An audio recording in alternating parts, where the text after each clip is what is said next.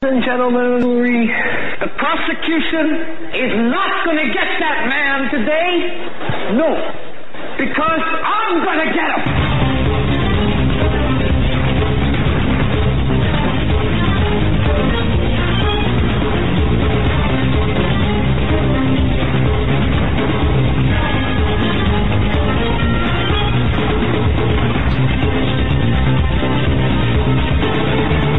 Folks, to this edition of the Hagmann and Hagmann Report.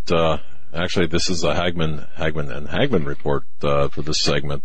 Folks, are broadcast live each weeknight, 7 to 10 p.m. Eastern Time, right here on the Global Star Radio Network. I want to thank each and every one of you for joining us tonight. Thanks for your belief and trust in us as we walk through this minefield together, and it is a minefield. We're simulcast on Blog Talk Radio, BTR. I want to thank them for scaring us, and of course and thank Global Star as well. That's the place to be. And we simulcast as well on YouTube Live. I want to thank everyone again for joining us. We've got two different websites. So that's HagmannReport.com, Hagmann and Hagmann.com. The former for news, snippets, things that we feel are important, show topic and discussion, and Hagmann and Hagmann.com for the show itself. And then, of course, again, just a reminder, I'm putting together some information for HomelandSecurityUS.com. So I want to thank everyone for your patience. And, we're living in times that I don't think I don't know. It's some interesting times, don't you think? And it's interesting because in one way, the news media, the corporate media, you watch the Sunday shows, and it's almost, they are deliberate. Let me just say this: they are deliberately oblivious to the times in which we live. Many will acknowledge that these are strange times, odd times, but they're deliberately or keeping us oblivious, keeping the masses oblivious.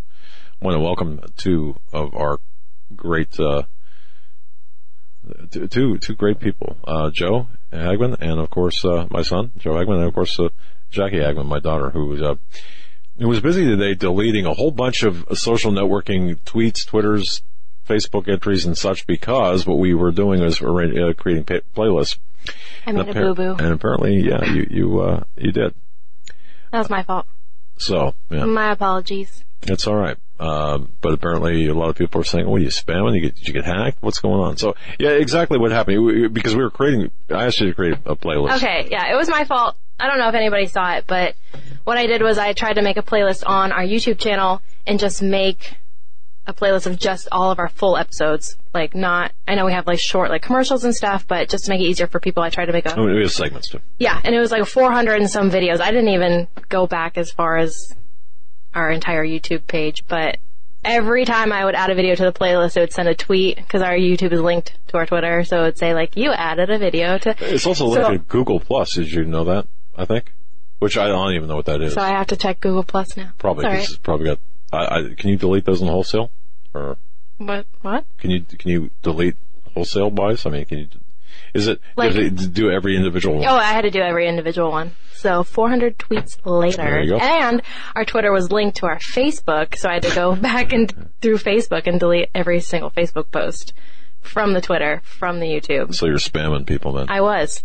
So next time you have to make any large playlists, you might be able to uncheck the sync with the Facebook or Twitter first, and then go back in and change it, instead of having to delete 400 plus social media posts on 2 different platforms. That's a lot of hassle. So just to open up real quick, I just want to mention that we're aware, of course, what the United States dropped a Moab. That's a mother of a bomb, right? 2,100 pound bomb in Afghanistan. I think it's 2,100 pounds. That'll leave a mark. Yeah, that was an interesting leave a mark. Interesting story, and they call it the largest non-nuclear bomb in the arsenal. It was dropped on an apparent Islamic State tunnel system in Afghanistan. 11 kilotons or something, as opposed to 21 kilotons of the Nagasaki or Hiroshima bomb. I'm not sure which, but yeah, it's the first time the bomb was used in combat. and it is the mother of all bombs, or Moab. It weighs 20,000 pounds and is approximately 30 feet long. Yeah, that'll leave a mark. I want to see the hole that one left. Yeah, it's a mile. Apparently, the stats on that, a mile, it'll clear a mile. 1 square mile, apparently. Yeah, yeah. And it'll kill people within, I think, roughly 2 miles. I'm not even sure they know, but, you know, the hypocrisy of the people who are, it's just, the war news. Look, there's a rush to take us to war, and by the neocons, and you know, it's sad because look, we need to kill ISIS. So Hillary Clinton, Barack Hussein Obama, and the CIA and the Mossad and the Western intelligence agencies, including France and the UK, they created ISIS. Everyone understands that, right? Obama allowed the creation of ISIS. Yes, go on. Did you see the WikiLeaks? There was a WikiLeaks email today. Two are from Hillary Clinton. I think it was to Hillary Clinton. Some person inside the administration, while she was in the State Department, talking about how Al Qaeda is our friend and how it was stuff we already knew about arming who the rebels were in a number of these countries in the Middle East that have been destabilized, and basically that Al Qaeda was aligned with the U.S. during these conflicts. Yeah. Well, it's odd. Look, and also you mentioned the intelligence agencies. Remember, Judge Napolitano was suspended from Fox News for talking about the GCHQ giving intelligence. Right. Well, on Drudge, there's a report today. British spies were first to spot Trump team links with Russia. GCHQ is said to have alerted U.S. agencies after becoming aware of contacts in 2015, substantiating what Judge Napolitano said and was suspended for on Fox. So, but Fox is on it. Look, Fox is part of the Matrix as well, the global Matrix. And, again, we okay? All right. She's laughing at me because I have no idea what you guys are talking about. I'm just caught in the crossfire. I'm trying to listen and understand, but... See, what happens is my wife Jackie arrived to lady, see the dogs here somewhere, but, all right. So, well, look, that's fine. Jackie Hagmann is we brought her on. Folks, you know that. We introduced her once before now. She's doing a lot of work, in the office, and we thank her for that. A lot of work with social networking, I guess, amassing questions and such, and handling our presence on social networking. The reason, because I don't know what that is. Basically, I've got a Facebook page as well, I guess, public, and I do, well, I shouldn't say I guess it, I post to it. The group, Hagmann's got one, right? So, and Twitter. So, but there she is. She's... Yeah, what we're going to do is, person got it. Questions. People asked questions on a number of social media outlets, and Jackie's coming on to ask us the questions that people have sent in via social media. By the way, Joe and Jackie and folks, I was on with Alex Jones today I was on during his show. I don't know. It was, I think, 1:00 Eastern time.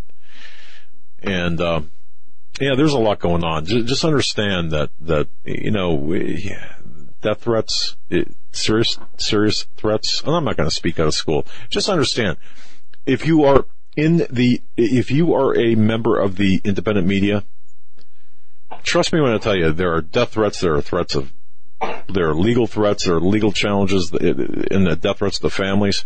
See, this is why I've got no problem bringing, Jackie on. Joe can take care of himself. I can guarantee you.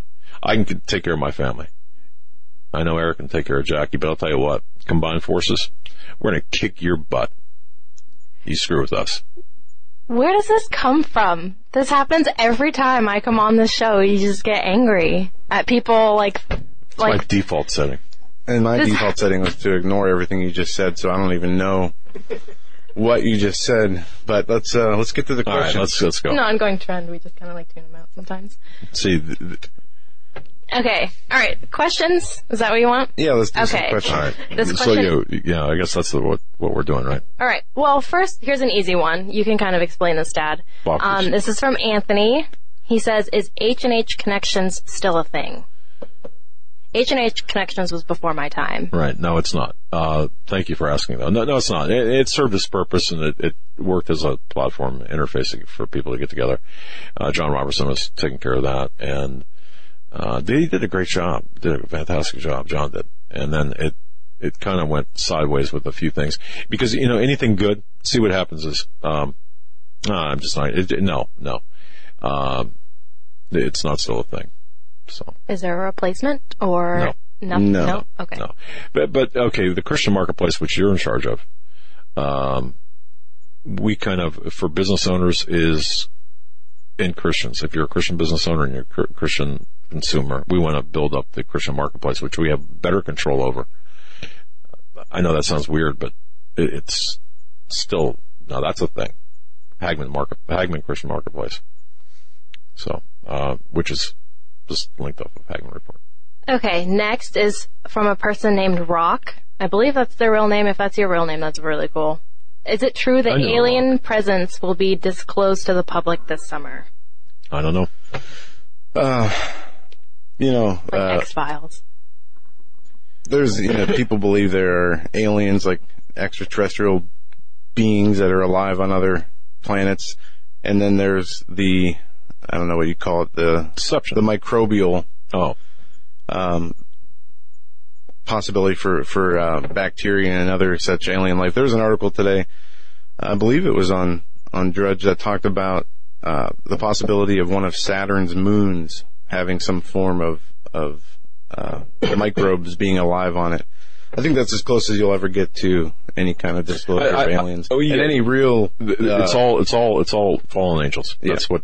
Just understand that. It's what Steve Quayle talks about, and what Pastor Langford and Paul McGuire, and they're all fallen angels. There are no aliens like little green men living out there. They're demonic entities. They're fallen angels, and that's part of the deception. So, but when? I don't know. Okay, this one is from Chris. Are there any real MJ-12 documents, or are they all a hoax? They're MJ-12 referring to the program in 7 to 74, right? Majestic 12 documents about, or 84 maybe, alien disclosure. Under Truman, I can't speak to the authentication of the authenticity of the documents. I don't know. Doesn't matter. With respect to MJ-12 documents, doesn't matter at this point. Yeah, the Majestic 12, there is some information on the FBI, vaultfbi.gov website, but when was that published? I think 1988. No, but when did the FBI Vault put that up? I don't know. Right. I don't think they have a date here. Yeah, there's a PDF document that's 22 pages that is on vaultfbi.gov. All right. Just a simple search for MJ-12. You should find it on the first page. Okay. Yeah, I don't know. I can't speak to that. Okay. Next.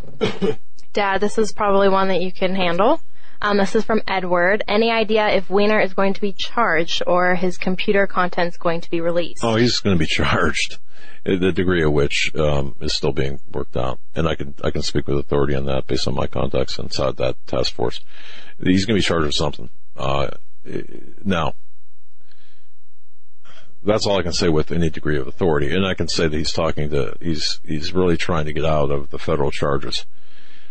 I'm going to say no. No. See, okay. As far as Wiener's being charged, maybe he will be. Maybe he'll get some probation. Okay, but will the contents of his laptop be released? Oh, I say okay. no. Yeah, these are different questions. Yeah, there's another part of the question. It's not really a question, but it says, didn't NYPD make copies of the hard drive? Yes, absolutely they did. And let me tell you, and I kind of touched on this. Alex touched on this, and I touched on this today with Alex, that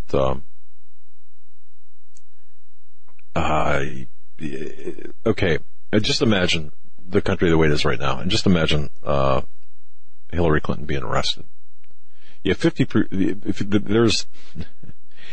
it sounds like a great idea, right? And I'm all for it. I personally, I don't care. I would say go ahead and do it. But I think that there's this belief within our current administration, which Joe and Jackie, the whole thing was with Obama, adults are in charge, move over now, right?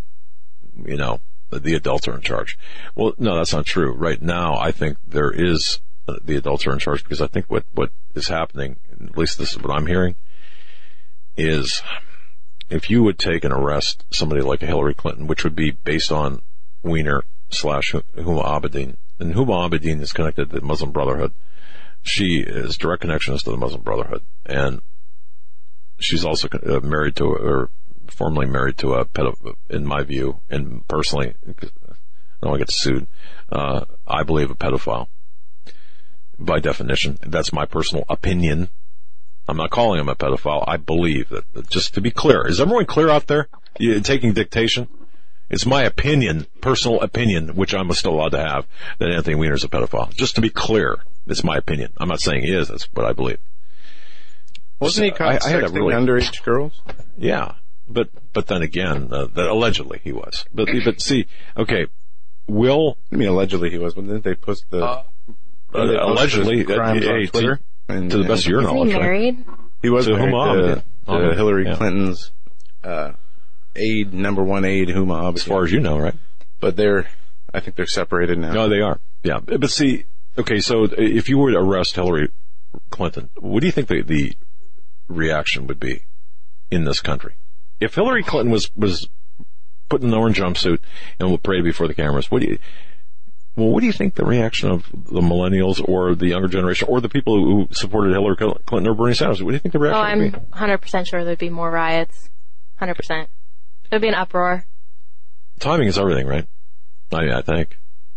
So, yeah, I believe that there are charges, and I believe those charges are being transitioned into other things, but Can we move on? Yeah, let's go. But it's a good subject. And this is a subject we're going to be talking about at Awaken to the Shaken, in part, May 5th and 6th. Go on. Okay, Jenny asked, whatever happened to Jade Helm?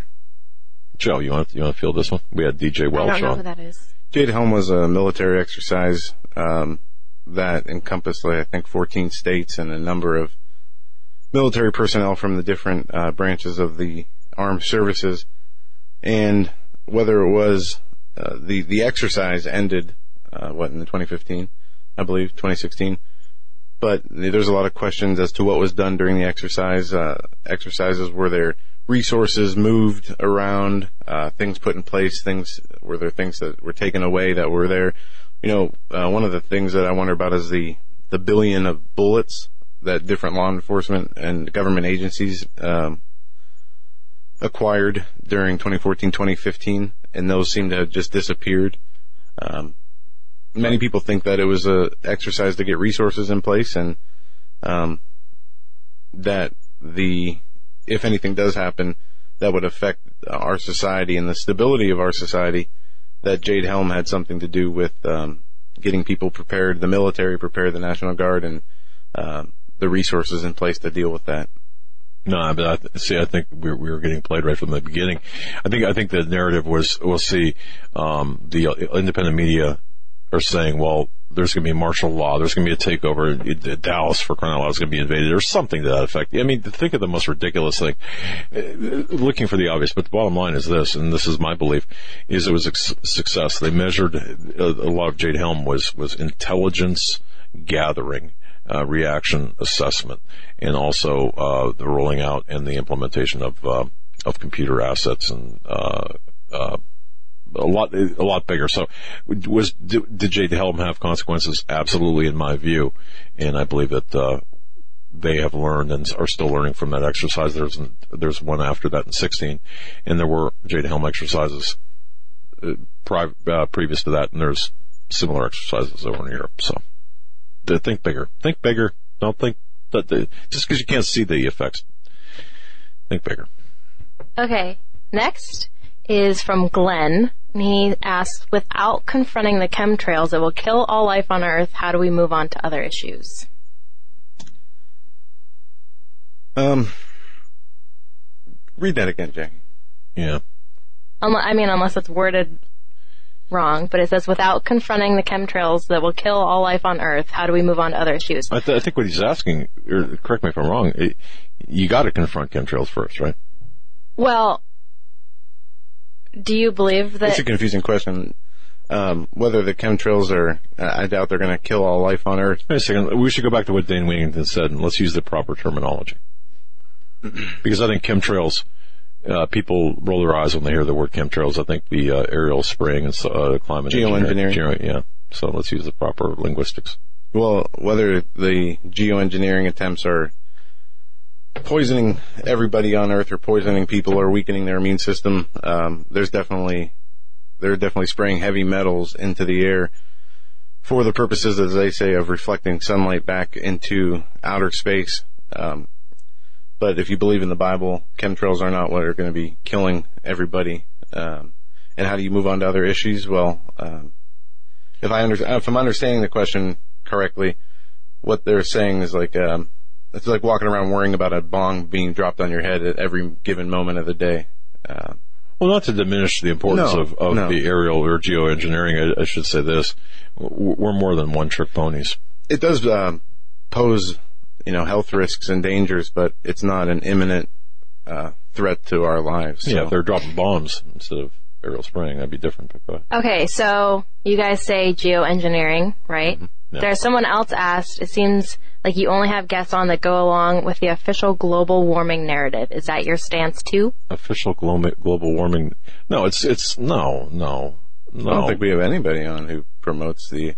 What's the official global warming narrative is based on admittedly false data. So it's not even a real narrative. They could be hearing just a piece of... Look, the only thing I can think is Stan Deo when he talks about how the solar system is warming and how as a result of that... But that's not global warming. No, it's not. So but I think that's the only thing I can think of that would be... Space warming. It's everything warming. You don't believe in global warming? Not the way it's being packaged. Not man-made global warming to the point of changing the temperature year by year on the Earth. It's already fluctuation. What they say causes man-made global warming is CO2 emissions, and there's more CO2 emissions from one volcanic eruption than from what man can do in a number of years. So, and the data that they've used, the government agencies like NOAA, it's all come out that scientists fake the data to make it look like there was much more warming going on than there was. So yeah. We don't even know because there hasn't been actual real data. They lie. Everyone lies. You can't believe the scientists because. Did you ever go to court? Never. My expert is. I can. Hey, well, let's bring in I can pay an expert. Just right. You can pay an expert. You pay an expert. Opposing opinions, and believe me, at the end of the day, the decision. Who's the highest paid expert and most convincing? Mm-hmm. How many minutes have we got? Why you want to leave or what? 3? No, we gotta speed this up right. so we can get. Okay, we'll do speed round. Okay, so we have somebody asked Robert Steele's opinion on the airstrike at Syria. So obviously Robert's not here. David Steele. Yeah, you can Phi Beta Iota. The intelligence was falsified. It's my view based on what Robert David Steele had said, and he's a great mind. The intelligence was falsified, and the airstrike, the chemical attack did take place. What chemical? Not 100% sure. Who did it? Not 100% sure. What Robert David Steele did say, wrote in Phi Beta Iota, his website was, it didn't happen the way it said it happened. We got a question coming on the email. Are we still using SoundCloud? Has not been updated for quite some time. Last time I checked, it has been updated every day. So go back and check, make sure you got the right... Clear your cache. Yeah. Yep, we do that every day. Okay. Next question is from Rob. He wants to know if there's any chance of getting 3 guys together to discuss the Wormwood prophecy. 3 guys being Stan, Steve, and Gil. Gilbert's heard. Yeah. Yes. I don't know. Possibly. Maybe. We'll ask. Why not? Okay, this one is from Twitter, from Candace. Why, when Obama acted illegally for 8 years, can't Trump get things done, or his cabinet picks, or his immigration stay? Any solutions or any options? Pitchforks and torches. Look, Obama was a globalist. Trump came in as an anti-globalist. And if you notice, all of his anti-globalist moves, with the exception of the neocon warmongering, let's bomb the hell out of everybody and let you know. Yeah, it's not that he's not getting things done, it's that he's being denied just about at every turn, from the media, from the federal judges who've blocked his immigration's executive orders, to his cabinet positions that people are not confirming. So he's being obstructed in a number of different ways, where Obama was given the red carpet to be allowed to do whatever he wanted. That's right. All right, and the last one, I saved this for last because it's my favorite one, and I'm excited to answer it. It's from Cindy. She says, we all know we could be raptured home at any time. Do you believe our beloved pets will get to go with us, or should we be making arrangements with our unbelieving friends to come to their rescue once we are gone? Dad, are you taking Lady with you?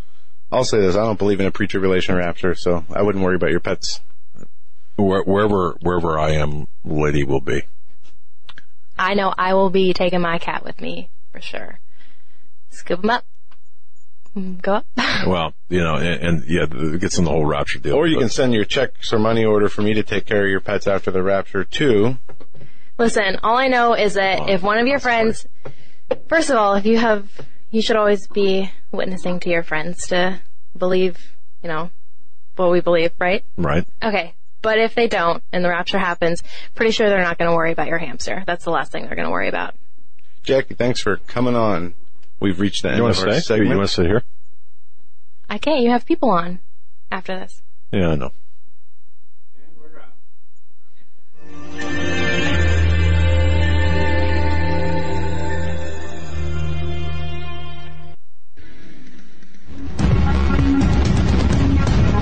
Visit HagmannReport.com for the news and articles that matter most.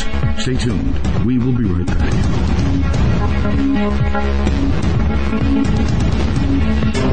In a thrilling series of novels, T.C. Joseph takes us into the lives of three families who struggle to maintain normal lives in a world where conspiracy theory and Bible prophecy collide. T.C. Joseph's viewpoint of alternative history and understanding of prophetic events will change your view of the world and the events on our horizon. Kirkus Review states, readers of end times fiction will be hard-pressed to find it done more intriguingly than this. Extremely readable and fast-paced. Blue Wink Reviews boldly states, fans of Tim LaHaye's Left Behind series and Tom Perrotta's The Leftovers will find this thought-provoking series absolutely riveting. Order your copies of T.C. Joseph's This Generation series from Amazon.com. Book 1, Precipice. Book 2, Pentecost. And Book 3, Penance. In these uncertain times, it makes sense to have a sustainable backup method to cook food and boil water. If your current plan includes using a fuel-burning stove or cooking over an open fire, then there's a much better way. The Minuteman Rocket Stove is a biomass-burning cooking stove that only requires small quantities of sticks and twigs for fuel. The Minuteman Stove is easy to use, smokeless, portable, powerful, and sustainable. For the finest in survival cooking stoves and fire starters made right here in the USA, go to MinutemanStove.com. That's MinutemanStove.com. You may never look at your city, town, or its people the same way ever again. Stained by Blood, a murder investigation based upon a true story by private investigator Douglas J. Hagmann. Using the character Mark Stiles, Hagmann takes you on a journey behind the scenes where the homicide becomes a secondary to an underworld of satanic ritual abuse, child abduction, and even mind-controlled experimentation. A world dismissed as conspiracy by those who want to keep its secrets hidden, exposing the dangers, denials, and deceptions. For 5 years, a brutal killer remained on the loose, free to kill again. As Mark struggles to navigate the maze of bizarre twists and untangle a web of deeply hidden secrets kept by some of the most powerful and influential people in his community and beyond. Stained by Blood. Order your copy of this engaging novel today at HagmannandHagmann.com and click on the link. Stained by Blood.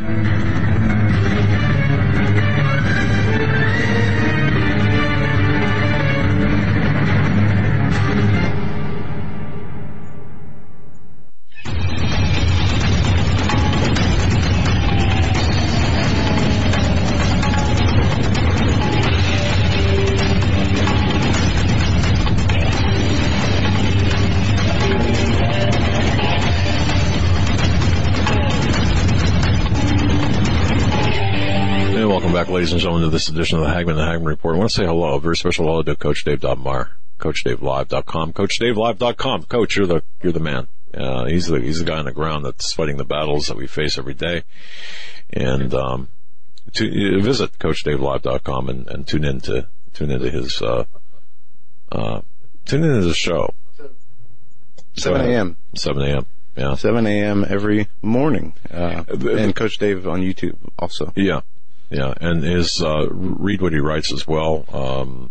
His stuff is 100% right on the money. Now, we have with us, if you're talking about, for example, if you're talking about preparedness, you got a lot of different choices. And here's my view on this. My personal belief is I don't believe that Christians, with respect to the last question, it doesn't matter. No, people don't believe really. I mean, people don't care what I believe, but personally, I don't believe that. I believe we're going to have to suffer some tribulation. The tribulation. Okay. I don't believe we're appointed God's wrath, but aside from that, who cares what I believe? It doesn't matter because I'm not a preacher, I'm not a pastor, I'm not preaching that. So don't listen to me. It's just what I believe. But even if you don't believe in that, or even if you believe that you're going to, here's the thing. It is selfish of any one of us, in my estimation, to not be prepared. Because if you've got fire insurance, you've got homeowners insurance, you've got car insurance. If you've got some firewood in your garage for your fireplace, if you got an extra 5 gallons of gas in your garage, then you got what it takes up here for preparedness, being prepared. It's only sensible to be prepared.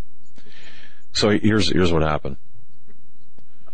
Talk to Dave Hodges, talk to others. Who's the best for preparedness? Who's the best for preparedness items?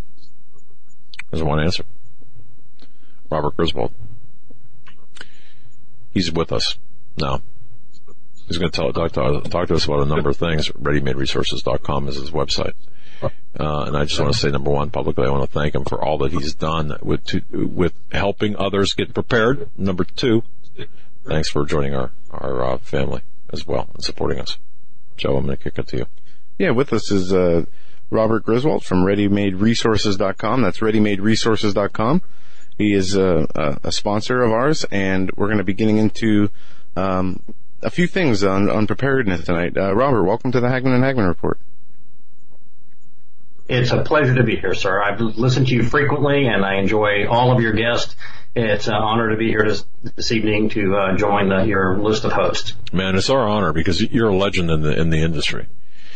So, look, people can listen to my drivel anytime and Joe's discussion anytime. You're the guy that people want to hear from. Yeah, tell us a little bit about yourself and about your company. Well, we've been in business over 20 years. We try to live the lifestyle that we preach. We actually have a walk-in store in Tennessee that if people come here, the store is on our property. We have 25 acres where we actually employ multiple disciplines of everything from organic gardening. My wife is a naturopathic doctor and a martial arts instructor. I've had overseas security experience. We run our store on solar energy completely. I'm a ham radio operator. I'm also, I have a few other small businesses. I enjoy doing ceramics on the side, which I do 18th century reproduction ceramics. And like I said, I have a passion for getting people ready for what I think we all know is coming. History tells us the lessons we are going to face. And you mentioned something I want to address. I think it is becoming less and less believable to think somehow we get an escape card out of the tribulation that is coming. We see our brothers and sisters in the Middle East being raped and murdered. And how do we expect that they didn't escape? They had to go through the ultimate test. These Egyptian Christians who just paid with their life for their faith. We think we're somehow going to escape this. We're not. And with that said, I believe that God always warns people ahead of time to get ready. Now, preparation might be part of it. Spiritually is definitely part of it to get ready for the evil that is coming, because it's only through the faith in Jesus Christ and the power of the Holy Spirit that we're going to be able to stand against the oppression and the darkness that we see coming on our country and world. And so there's preparation is multifaceted. One, get your heart right with God. walk with the Lord, hear His voice daily, stay in the Word, and that way we can stand against the wiles of the devil, and they're also the wiles of man. Mankind has a history of perpetrating absolute carnage on each other, especially in times where distress or shortages are, abound. We victimize each other. We have wars and conflicts.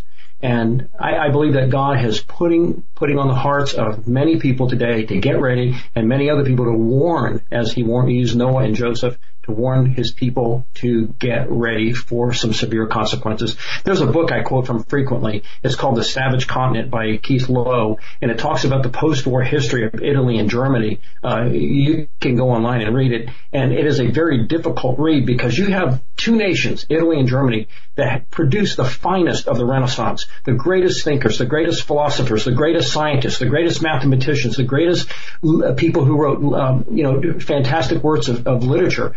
And yet, because they adhered to the doctrine of demons, within a very, very short time, they devolved into absolute depravity.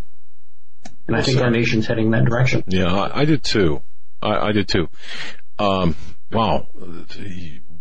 Okay. Now, but to bring this back to, or to bring it to our subject here, what I've been hearing all across the board from everybody that I've talked to, Mr. Griswold, is since President Trump was elected, people have decided to kind of, hey, I don't need to prepare, or things are going to get better. And there was this lull in preparedness, and people have kind of turned their backs on the preparedness industry as a whole. Are you seeing that? And to me, that's a horrible mistake to make.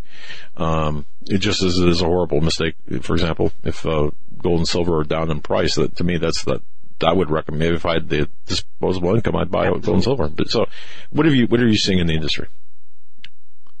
You look at two figures of the Bible, Noah and Joseph. Do you think that every day it appeared that there was going to be a famine in the land of Egypt in 7 years? Do you think people were tempted to maybe say, well, look, we have 7 years of abundance. Things are going well. There's prosperity. We don't need to do anything. Let's stop the storage program. Let's stop putting the wheat away. What would have happened if Joseph had done that because of what appeared to be reality? But we all know what God said. Same thing with Noah. Do you think every day that Noah was building the ark was a day where these depraved individuals were coming up and persecuting him and giving him a hard time and threatening to burn the ark down or whatever they did? No. There were days where it appeared that there was a bigger threat than other days. But Noah was steadfast in his preparation because he knew what God had said. We know from the Scripture, it is immutable. We know from the Scripture that God will bring judgment on a land that does what we do. We sanctify that which is unsanctifiable. We promote that which is perverse. We've murdered 70 million children. That blood is unrequited before the Almighty. And a spiritual man, a spiritual woman is going to know how God reacts. And the Scripture says the children of Israel saw the works of God, but Moses knew His ways. See, there's a big difference between those two. Moses knew why God was doing it. He knew what God would do because he knew God. The children of Israel just saw what God did. Huge difference. I want to be a man who knows why God is doing what He's doing and what He'll do based upon His Word. Wow, well stated. Okay. And that should be, really, I believe, that should be our mentality collectively and individually. If we are to be good stewards for ourselves and our families, I think what we need to do is we need to be prepared for anything and everything as best as possible. Of course, the spiritual preparation comes first, then, of course, the practical preparation. So, Robert, go ahead. And folks, we're talking with Robert Griswold of Ready Made Resources. They are a new sponsor of ours, and not only do they offer long-term storable food and other resources on prepping and survival, but they have other necessities and things that they offer that people don't seem to focus on when focusing on preparations. We hear water, food, precious metals, but there's a few things that Robert's going to talk about tonight that are necessities for preparedness, such as night vision and communication capabilities. Robert, do you want to get into the night vision? And I think this is really cool, the optics and night vision gear, and why this is so important if things go sideways. Before you answer that, Mr. Griswold said one thing, and I agree with this. If you don't have night vision and you're especially if you've got a preparedness group, you're going to fail. You're going to have a problem. So with that, go ahead, sir. Well, night vision affords us the ability to turn from a person who can operate 12 hours during the day to a person who can operate 24 hours a day. Modern night vision is an incredible device. It is an incredible force multiplier. If you listen to the testimony of the soldiers from Benghazi, the secret soldiers in Benghazi, they'll tell you that 6 men took on 500 insurgents based upon one fact, that they had night vision. They say it saved their life. Bad people will do bad things at night. If you cannot see what is going on at night around you, you are in a grave risk, especially in a situation where supplies may be limited or you have a breakdown of the rule of law. With modern night vision, I can see hundreds of yards away. With modern night vision, I can take a car, black out the lights, and drive a car down the road. So if I needed to, and I'm going to give the caveat here, don't do this on an average night. This is only if things break down badly. Don't be driving down the street with the lights off and have police catch you with a night vision device on your head. They're going to probably lock you up, and probably so deserved. But you can drive a vehicle at night so that somebody can't see the car moving. They can hear it, but they can't necessarily see it. You can also hike at night, so that means you could bug out or bug in at night. You can hunt at night. I have a modern night vision here in front of me. I don't know if you can see it or not. But this device right here will allow me to hunt at night, hike at night, do search and rescue at night, drive a car at night, and obviously protect my family at night. I can obviously see very clearly anything near my property if somebody's on it. And that gives me an ability that most people will not have. And I will tell you that without it, you will lose. Just look at what happens when people do home invasions. And I'm going to be delicate here. But when a person breaks into somebody else's house for the purpose of a home invasion, there's usually violence employed. Violence against members of the opposite sex, violence against the homeowners, theft of goods. And in a situation where the rule of law or civility has broken down, that is going to be on steroids. You do not want that to happen to your family. Night vision gives you the capability to see in your area of operation and to protect and defend your family. I mean, that's what we have, folks. That is the most precious thing I own, and my wife and my children and my grandchildren. They mean everything to me, and I want to have the ability to defend them against those who would bring harm to them. And again, we see this violence in America escalating, political violence escalating, religious violence escalating, racial violence escalating. It's all part of the fact that we see God abandoning our nation to this depravity. And with that in mind, I want to protect them. I don't want to see my wife victimized. I don't want to see all the storage that I have done over the years of food or water or whatever taken away from me and feed people who don't deserve it. So night vision gives me that capability. If you've never looked through modern night vision, it is an incredible force multiplier. People who come by our store, we allow them to come by at night, will actually break out a pair of night vision and let them look through it. And I can tell you unequivocally, the first time they've ever looked through it, almost their universal response is, oh my gosh, I never knew it was this clear, this good. When I was doing some research for surveillance for law enforcement, it was my understanding, and this has been a decade plus, there were different grades of night vision and different types of night vision. Is that still operative, or is there one universal kind of night vision? Well, the most frequent piece of equipment people will buy is military grade night vision by the nomenclature PVS. That's Papa Victor Sierra 14. And yes, it's a good question because there are many different grades of tubes that night vision you can acquire. The tube that we purchase from our supplier is the HP Plus tube. That's the High Performance Plus tube. That's the best you can get. When it comes to night vision, if you're going to spend the money on it, buy good night vision. And that's something I want to address. There's a lot of units out there that you'll see for $500 or $800 that are really not worth buying. If you buy that and a piece of rope, you can use it for a boat anchor. It is really very poorly done. On top of it, cheap night vision has an active infrared source of light that makes it work. That means anybody with real night vision is going to look at you and you're going to light up like a Christmas tree at night. And probably where you light up a Christmas tree, most of the night vision, the infrared light would be right here on your forehead. Probably not something I want to illuminate somebody maybe with a weapon in their hands, because it would really profile being red or green dots already supplied. You needn't use it on your 9 or 45, right? Robert, what's the difference between night vision and thermal imaging, or is it one and the same? No, it's a completely two different technologies. Night vision operates on infrared light. It operates on spare, photons floating around. If you look at the military spends most of their budget on night vision. It is the piece of equipment. If you're going to buy a special optics mean thermal or night vision, your first unit you want to acquire is your night vision as a special optic. Just look at the military, what they spend most of their money on for the individual soldier. It is night vision. Night vision gives me the ability for facial recognition. Night vision, again, gives me the ability to drive a car, bug out, bug in. It gives me the ability to hunt. Thermal imaging works on heat. Unless you're going to buy a very, very, and I'm talking tens of thousands of dollars, very expensive unit, you cannot weapons mount and head mount a piece of thermal imaging equipment. So it becomes very, very expensive to do thermal on a level that night vision gives you much cheaper. So they are two different technologies. If you have the money for both, great. But if it's your first, foray into special optics, buy the night vision. Buy, again, the PVS-14. If you go around, look around much, you're going to see that is the piece of equipment that most people buy. That's what the military purchases. Again, if you watch the movie 13 Hours, there's several quotes in there when they say, we have night vision, they don't. And there's another quote in there, don't they know we have night vision? Because of the force multiplier it gave those men there, it saved their life.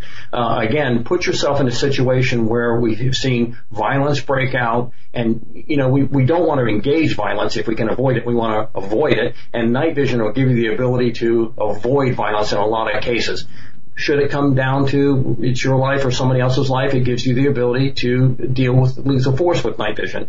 So I hope I answered your question with that. But if you're going to be your first foray into special optics, buy night vision, not thermal. Where does night vision come in? If the people who are concerned about being prepared, maybe not everyone, and for the majority of people, of course, it's paycheck to paycheck half the time, but regardless of that, if I want to make sure myself and my family are prepared, in the order of things, where would night vision be? It would be food, water, shelter, obviously, but go on. Night vision would be, I would say there are parallel tracks, food and water and night vision. Because again, with night vision, with just a pair of night vision, an operator will take your food and water from you. Doesn't even need a weapon. He can acquire your weapons if he knows what he's doing with night vision. So I would say they're on dual tracks, side by side, parallel importance, food, water, shelter, and night vision. It literally gives you the ability to see people approaching you and to make a logical response to that threat. Again, I'm not going to do this during normal times, but if I needed to go out in the woods and hunt with night vision, I could bring home game. I've done a lot of night hikes where my son and I have gone out with night vision, and the animals come out at night. And so, again, generally against the law to hunt at night, so don't do it. But if in a situation where we needed to put food on the table, I could go out and easily bring home food. So I hope that answers your question. Night vision provides so many benefits that the person without it will not have. And when I start adding night vision and I put good communication on top of it, I put tactics on top of it, you are starting to face some insurmountable force multipliers that the person without it is not going to have a chance with the person who's trained and knows how to use it. I generally do not recommend going into debt. I try to avoid debt. I try to recommend people to avoid debt. But at the end of the day, I would say if you don't have night vision, and I know you're going to lose. I don't know if I spent a lot of time doing certain types of contracting overseas, and I can tell you, you will lose. You will absolutely unequivocally lose with a person who knows what to do with night vision. So it's a question. Do we really? Go ahead. Do we really believe that we're headed towards these times in America? Do we believe that there is I believe we're actually at a civil war moment, a preamble to a civil war in America. And we start hearing this from more and more people. I heard one person say it's an 1860 and 1913 moment at the same time. We are facing civil war and a global war. And if that happens in goods and services, if what we have come to expect, it breaks down, there are going to be a lot of desperate people out there. Keep in mind, 1 in every 5 Americans has a mind-altering drug in them. 1 in every 5 Americans has no ability to provide for themselves with their hands. Just think of the people that are dependent on other people's paychecks to keep them, living via welfare. We have the perfect storm set up in America. And knowing that and having been overseas and seeing what happens when people get desperate, it's not a pretty thing. Doug and Joe, I can tell you there are things I saw that I wish I could unsee, but you can't. And desperate people, they'll sell you their children. They will literally, I've had offers. They're selling you their children to feed themselves or feed the rest of their family.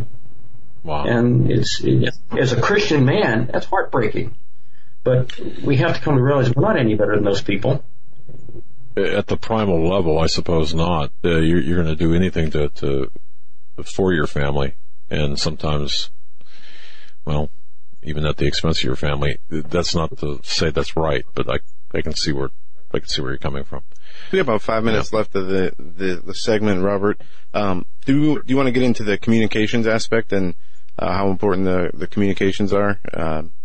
Comms are important. Yes. Yeah.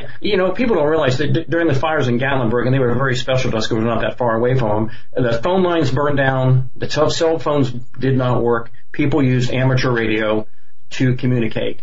It is the only effective means of communication left to the American people. The radios that you will buy at the department store, the sporting goods store, are not what I'm talking about. I recommend everyone to get their ham radio license. My call sign is Kilo Mike 4 India Echo Quebec for those interested. And with a ham radio, it gives me several advantages that the GRMS standard radios that you'll buy at a Walmart or whatever you get. One, with a ham radio, I can literally talk 100 miles via accessing a repeater. I can literally tie into my radio into a repeater and blanket everywhere. I'm in a small town called Tellico Plains, but I can hit all the way from Knoxville to Chattanooga. So anybody within that area, I can talk with them. I can also listen. Ham radio provides NOAA, so I can listen to weather reports. Some of the benefits that ham radio gives, I don't know if you can see this unit, but this is a ham radio that I use quite frequently. I can unscrew the antenna and put a much larger antenna on it, and therefore increase my gain. These packages that tell you that they'll transmit 36 miles, well, radio works on line of sight. The curvature of the earth, you start going over it at 5 miles, at 17 miles, you've walked over the curvature of the earth, your radio's not going to work. I don't care what they say. Most of those radios at most 30, 40 miles are going to get maybe a half a mile at best. If you don't believe me, take your radios and go try. They won't go that far. So with ham radio, it gives me the ability to communicate with loved ones in a national emergency.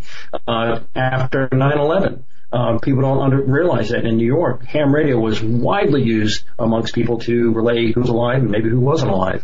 So it's been a valuable service. And with ham radio, even if you just listen, you're going to hear a higher degree of intelligence going forth because of the nature of what it is.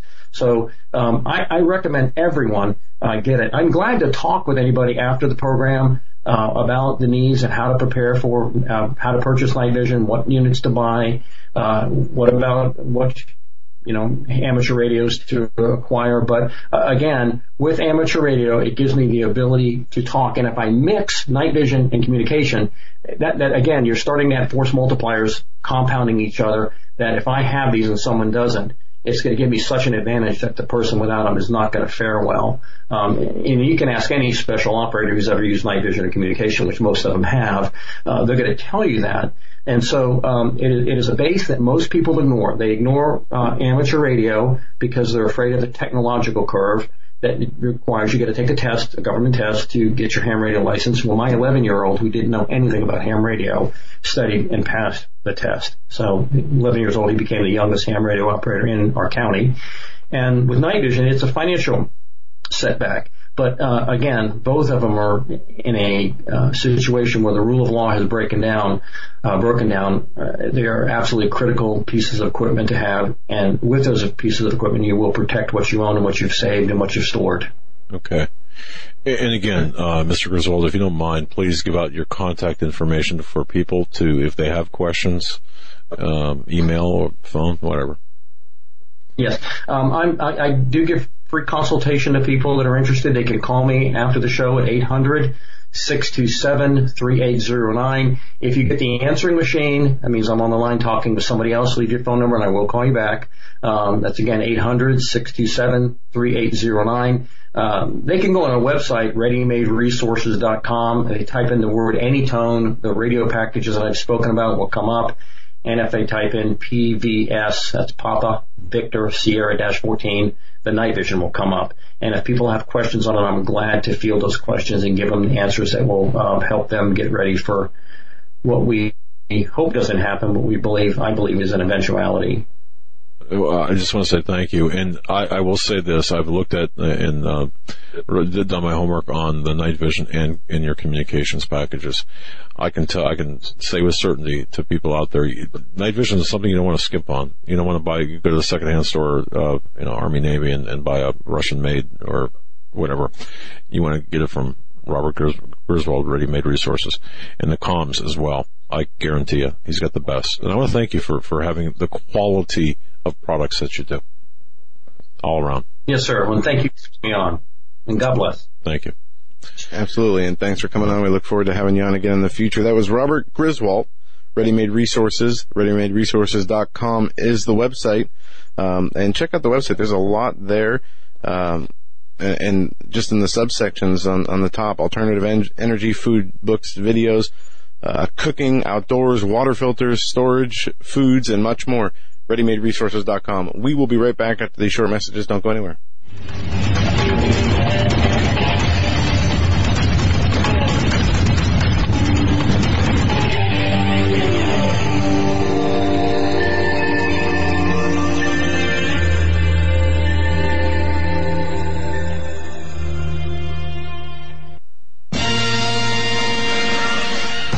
Greennovative.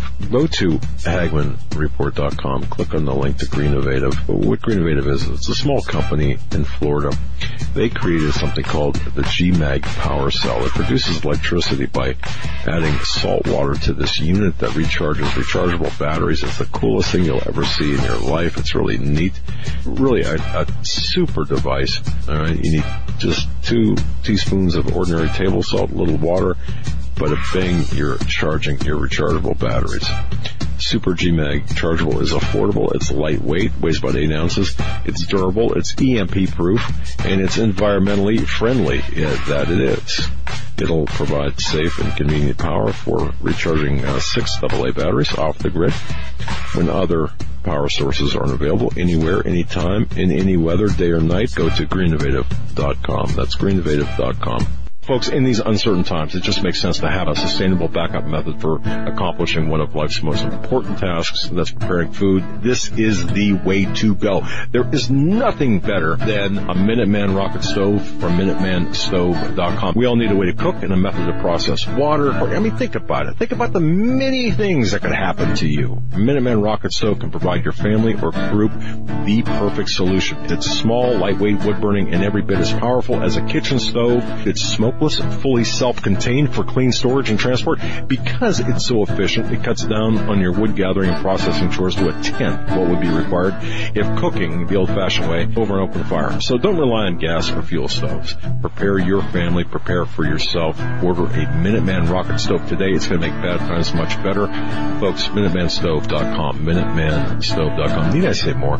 You should have a Minuteman, the survival stove in an ammo can. For investors, timberland has become the symbol of safety. Global tropical timber demand continues to surge as the world's population increases. The need for managed, sustainable timber production forests has never been greater. When stock markets crash, trees keep growing. Direct ownership of fully managed tropical timberland acreage is now available to accredited investors. Prime, valuable hardwood groves close to the beautiful Costa Rican border generate and maintain superior long-term wealth. Consider visiting our forest plantations. Qualified accredited investors should go to PreciousTimberProfits.com or dial 855-888-6288 for more information. Call 855-888-6288 or visit PreciousTimberProfits.com. Precious-Timber-Profits.com. This announcement does not constitute either an offer to sell securities or a solicitation of an offer to purchase. Offering made by prospectus only. 855-888-6288, Precious-Timber-Profits.com. Precious-Timber-Profits.com.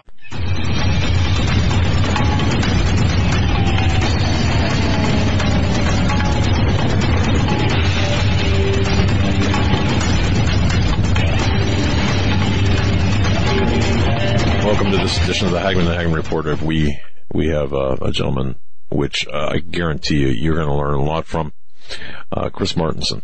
He's the founder of Peak Prosperity. Go to HagmannReport.com, and in the show notes, look for the Old Time Radio. Always do this. Look for the Old Time Radio, or look for John spends a lot. John Robertson spends a lot of time describing the show. PeakProsperity.com is the website. Yeah. If you go to Hagmann Report, it's under, as we said, the old radio. Yep. Also, for tonight's show, right up, Peering into the Darkness, the guest information, the bio and website and all the information is right in there. Links to his book, as well as many other important pieces of information. Before we bring him on, ReadyMadeResources.com, Robert Griswold talking about night vision and communications. Essential stuff. First time with us. Look, we have a tendency to focus on one thing, and at least that's my view in preparation, and not really look at the entirety of the situation. Get blinders. And communications, I've got to tell you, a weak point. When I say communications, I'm talking about person to person at ground level. Now, we have satellite phones. That's something different. But I'm talking about team communications. And night vision. Visit ReadyMadeResources.com, ReadyMadeResources.com for night vision, for communications, for team communications, or the handheld radios. Don't go to Best Buy or whatever, or Kmart, or if they're still around. Go to ReadyMadeResources.com. And I just want to say thank you and welcome to the family. Welcome to the Hagmann Report, Robert Griswold. And you can call him too if you have any questions. You can call him. The number is on the screen, 800-627-3809. That's 1-800-627-3809. With us this hour is Chris Martenson. He's got a PhD from Duke and an MBA from Cornell. He's an economic researcher and futurist specializing in energy and resource depletion, and is the co-founder of PeakProsperity.com. Chris, welcome to the Hagmann and Hagmann Report. Well, thank you. It's a real pleasure to be on. Well, it's great to have you, and you got a fantastic background. PhD from Duke and an MBA from Cornell. That's you've been very busy. I got those too. No, I don't. Wow. Okay, so you're not someone. I mean, this is based in knowledge. So okay, Chris, if you don't mind me calling you that, or would you like doctor? Chris is fine. Okay, Chris is that's great. All right. What's going on out there? And this is such there's so much going on with respect to the news, the headlines. I mean, whether it's Syria, North Korea, whether it's Russia, the economy, domestic problems, the economy, it all comes down to money. All wars are bankers' wars, everything. The economy. Did I say the economy? You get the idea. Where do you want to start? Well, what all my background tells you is that I'm a curious guy. I like data. I will not stop until I've dug through everything that's available. Let me start here. Almost everything that's being presented to us in the news, in the media, is wrong. It's either flat out lies, it's very misleading, it lacks appropriate context. Most of it is really designed to help people just feel better for the moment. And so one of the things I get to do, I have this crazy message which takes the economy, energy, environment, puts them all in one spot. There's big stories to be told in each one of those 3 E's. Listen, I get the great honor to be able to take that story to pretty diverse audiences. And I've probably spoken in the audiences I've spoken to this year. There's probably been about $1 trillion under management, right? These are very big family offices, foundations, private equity firms, hedge funds, and pension funds, right? So these are pretty well-connected people, and I got to tell you that that what they're consuming and what they understand to be happening and how worried they are is in no way mirrored by what you're going to read in the Wall Street Journal or in the New York Times. That stuff is retail level information ready to keep you in a certain mindset. It's kind of like, I work with people, I have the opportunity as well, who have a lot of, since you mentioned the night vision, a lot of people with deep special forces background. Just ask any one of them at any time, did anything you were ever involved with ever, make it accurately into the newspapers back home? And oh no. Things are always different than they're sold.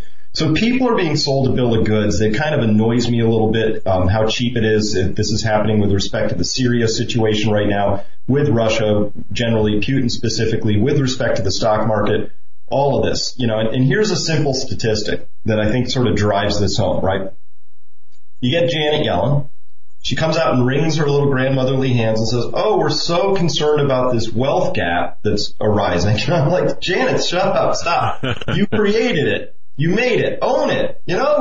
Wear it proudly. Don't come out and tell us you're confused by it, right? And here's the statistic that goes with that. In 2015, Oxfam runs a report and finds out that 62 people have as much wealth as 3.5 billion people.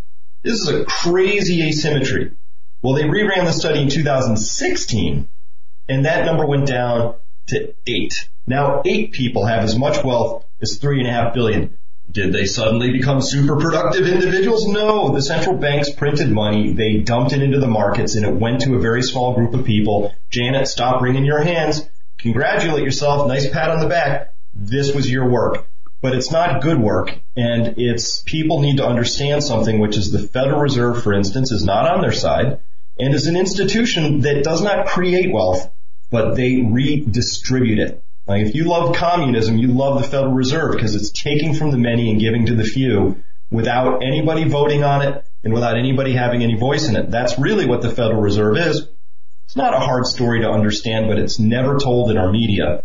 So when I bash the media, it's both sins of omission and commission. You're like, what didn't they tell you? And what did they tell you wrong? And boy, you could make a full-time career out of that. But I don't. As soon as people have enough information to go, this whole thing's a little off kilter. What do I need to do? That's the conversation I'm more interested in having. Wow. Okay. Well said too. And everything we're being told, at least 90% anyway, in my view, with respect to the media, is a lie. And I believe it's a deliberate lie. The lies are contemptible, by the way, and they're keeping information from us. Our guest is Chris Martenson, Dr. Chris Martenson. He's got a PhD and MBA, economic researcher, futurist as well, specializing in energy and resource depletion. His website, peakprosperity.com. He's the founder of Peak Prosperity. I gotta take a lesson in talking. But okay, so I love it, Janet Yellen. You own it. Own it. That's right. But it's not just her. I mean, it's a whole litany of people besides her and previous to her. So everything changed with going off the Bretton Woods back in 1971, I suspect. And of course, since that time and previous to that, since the creation of the Federal Reserve. So okay. Well, yeah, so if I could expand on that, because a very important point to be made here.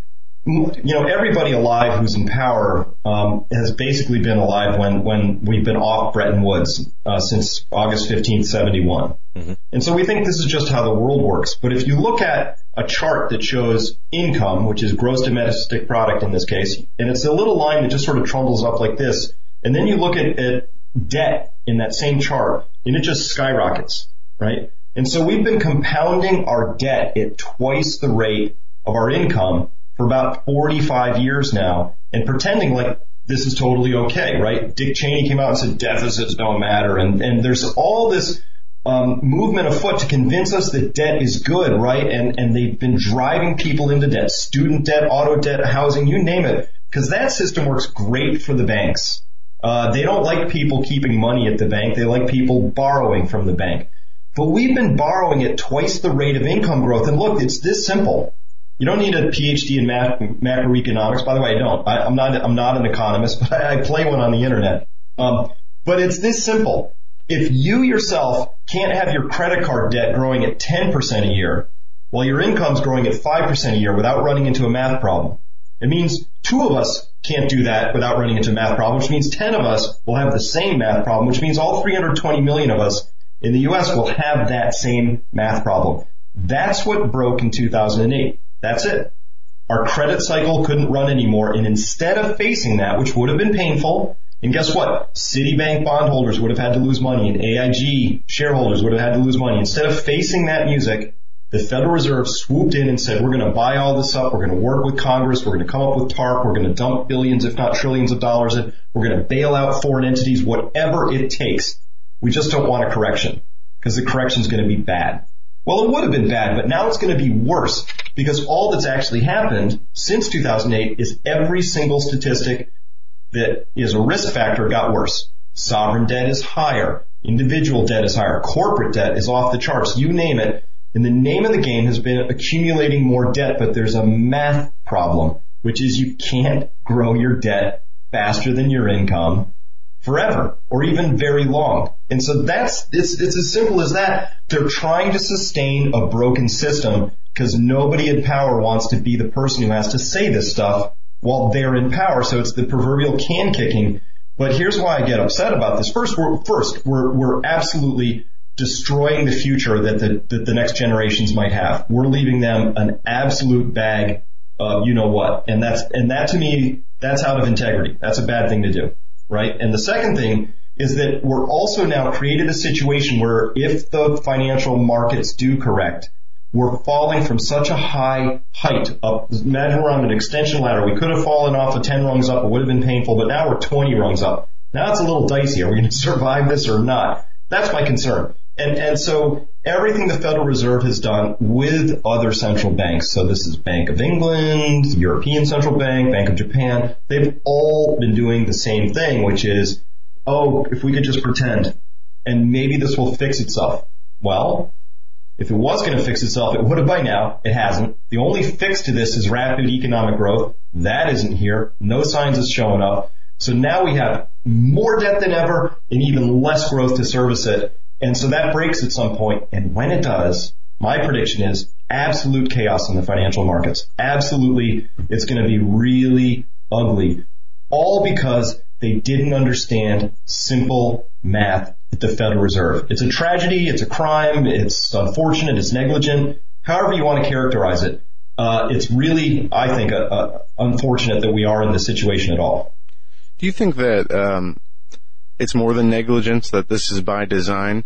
And I say that to looking in the future and a number of trends to a move towards a cashless society, to also the ushering in of a new type of financial system, whether that's an international or global system that is moved away from the U.S. dollar. Do you believe that if we do have some sort of correction or, implosion of the economy, that they would try to use that as an opportunity to move towards a different type of system? Oh, absolutely. Listen, I part of my career was working in strategic management in big companies. And when I ended my corporate career to start a blog, so, hey, don't ever ask me for career advice, right? I'm not that guy. I was working strategy, and every company has a strategy. Pepsi knows how they're going to beat Coke. Monsanto knows what they have to do about Bayer. GM knows what they have to do about Ford, right? And they're very good. These are smart people. They sit down and they think it through. I think it's a complete non-starter to imagine that people who work in government just fail to think ahead, or that there aren't plans at the IMF for what they're going to do when scenario A, B, or C happens. Of course they have these plans. Whether they can implement them or not, that's another question. But there's no question in mind that they have these plans, and some of them we've seen. Yes, they have plans for how they're going to move to a cashless society if this or that happens. We've seen the plans. But can they pull it off? That's an open question. So maybe, but maybe not. But if not, that's where really the work of peak prosperity comes in, because it's kind of like, well, we can all hope that somehow they've got a plan that's going to work, but if they don't, and by the way, I don't think the chance of them actually having this work is almost zero. It's very small. Other people have different assessments. Okay. If it doesn't work, what do you do? Well, so what is peak prosperity? I suppose I should ask at this question, or at this point, the question at this point. Peak prosperity. Well, what is that? I mean, in other words, maybe I should revise my question. With what you, let me take everything back here and restart again. With what do you see? Well, define ugly, for example. When you said things are going to get ugly, chaos and such, define that. What do you see playing out? And then with peak prosperity here, what are we talking about in terms of circumventing or being able to duck and get out of the way of what's coming? Sure. So we got a taste of ugly back in 2008, and I think it's going to be even more bitter of a taste this time. So let's review. In 2008, things were so dicey that there was that one article in the Wall Street Journal talking about a bank CEO who was walking to an emergency 2 a.m. meeting back in August 12th, I think, walking through the marble lobby on his New York bank, going up to the super secret meeting, and this gentleman stops at the ATM and pulls cash out because he himself is unsure if anything will be operating the next day or if even he'll be able to get cash out of his bank. He doesn't know, right? And we came this close to a complete financial meltdown in 2008, a couple hours away, according to the memoirs of Mervyn King, who was then governor of Bank of England, Hank Paulson. They both said, yeah, it was this close. So what does a financial meltdown mean? Well, it means the banks stop operating. Nobody knows who owes whom what. The derivative structure is collapsed so that you can't really unravel it. So Bank A won't trade with Bank B. Everybody sort of locks their doors. Capital can't flow across borders. I mean, it freezes. Well, once capital freezes, you only have a matter of weeks, days or weeks to really sort of unravel that, because without capital flowing, without functioning financial markets, food trucks don't roll, ships don't go, nobody knows who, the payment systems are wrecked. That's the kind of chaos I'm talking about. And in this next round, if things get out of control and the financial markets break and they get ugly, I'm looking at closed markets, really giant losses, sovereign failures. So start with Greece and start with Venezuela, but once Greece goes, there's no way the Italian banking system survives. And if that doesn't survive, you can just kiss off basically Europe's banking system. That kind of ugly. So I understand why they're working so hard to keep everything propped up. Now, that's great. Sounds scary. What do you do about it? So peak prosperity, we have three big buckets we work in. One is called knowing. So this is the information that people need to understand what's happening. So if you understand banking and you understand energy and you understand these pieces and you get that, you can kind of see into this and go, oh, future is going to be really different than the past, maybe ugly different. Knowing has to connect to doing, though. Knowing is useless unless you're going to do something with it. I don't want just people to get nervous. I want them to do something about it. So there we have a model for thinking about how to become more resilient. And it's based around the idea that there are actually 8 forms of capital that if you have them all, you're much more resilient, more prepared than somebody who only has one or even none of these forms of capital. Financial capital, that's the first one. But we also have an obvious one. People get that. But social capital, really actually very important, both to your current happiness, but also your future thriving. Emotional capital, also important. Your living capital, that's the health of your body and the health of the world around you. So I got a really nice garden, got chickens, got orchard, got bees, stuff. I mean, I'm as healthy as I know how to be. So I'm advancing these different forms of capital because I think there's this really uncertain future. There's a way to step through that. But here's the good part in the story. If I do all this stuff and the future doesn't break, no problems. I've been absolutely wrong about the market instability. The worst that's going to happen is I'm going to find myself as having saved a bunch of money, had made some really appropriate investments that are not Wall Street based. I'm going to be healthier. I'm going to have better friendships. I'm going to be really living in a more complete sort of a way. So the invitation in this crisis I see coming is for people to break out of their slumber and get busy with really engaging with life again in a really important way. Look at what has happened to our country, right? Come on, can we fix this? Opioid epidemics, addiction rates, and deaths have now surpassed the deaths from heroin overdose and whatnot. Surpassed gun deaths, right? More people are committing suicide. I mean, there's just all these signs to say people are stressed, they're unhappy, and I think we can do something about that. Interesting. Okay. So you're talking about balance in your life, but capital, okay, as you describe it, very interesting and very well said too. And of course, there's spiritual health in there as well. We have to balance everything with our belief in God and trust in God.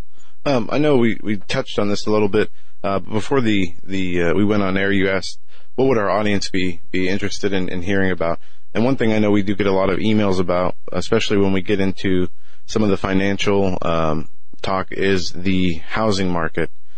Since 2008, we saw the housing market bubble collapse, and prices have really. It seems like we've bounced back. Yet at the same time, we continue to hear that there are a number of indicators out there that show just like it was before the 2008 collapse. And people are concerned that we're going to see a repeat of what happened in 2008. What's your take on the current situation in the housing market? Well, it's been reinflated, specifically as a consequence of Fed policy. They're very proud of themselves for having done this. I understand their strategy. Their strategy was if people have more equity in their homes, then they'll borrow against that. Because again, this is all about how do we encourage people to borrow more. The Fed doesn't really care if your house is worth more or not. But when you peel it back, it's not hard to figure out that actually rising house prices aren't good for anybody except a really tiny minority of people who sell their house and then move to a lower priced area and pocket those gains. Everybody else, you know what else happened? 2016, highest property taxes in all of U.S. history, scooted up by another $16 billion to $540 billion last year. Is that a good thing? Well, Janet Yellen thinks so and the Fed thinks so, but for people who are faced with rising property taxes due to the fact that their house is worth more, are out $16 billion they could have spent on something else additional last year. And also your insurance rates go up and all that. But look at the young people in this story again. Those first-time home buyers priced out of these markets. There's no chance. The median income required to buy the median house in San Francisco now is somewhere around $125,000. Right? Nobody's earning. So again, we've seen these bubbles come out. As bad as they are here in the U.S., in certain markets worse than others, obviously, Canada is way over the tips of its skis. Canada's going to have really hard time coming up at some point with the average house price, in Toronto, north of $1 million, right? Come on. That's crazy talk. And so we've seen this again and again. It all happens because bubbles aren't these things that arise out of nowhere. They happen because of policies. So the Federal Reserve blew a big bubble that burst in 2000. They blew an even bigger one that burst in 2007 and 8, and then they've blown an even larger one again. So my view on housing is that it's very much due for a correction. Now, that's my sense, but I was just at a real estate investor conference. A lot of people there who are involved in multifamily housing and commercial. Both of those tribes of people think that we're very late in cycle. They're busy skinnying down their portfolios. And these are people who might manage or own or be responsible for 10, 20, 30,000 units. So they're pretty big players.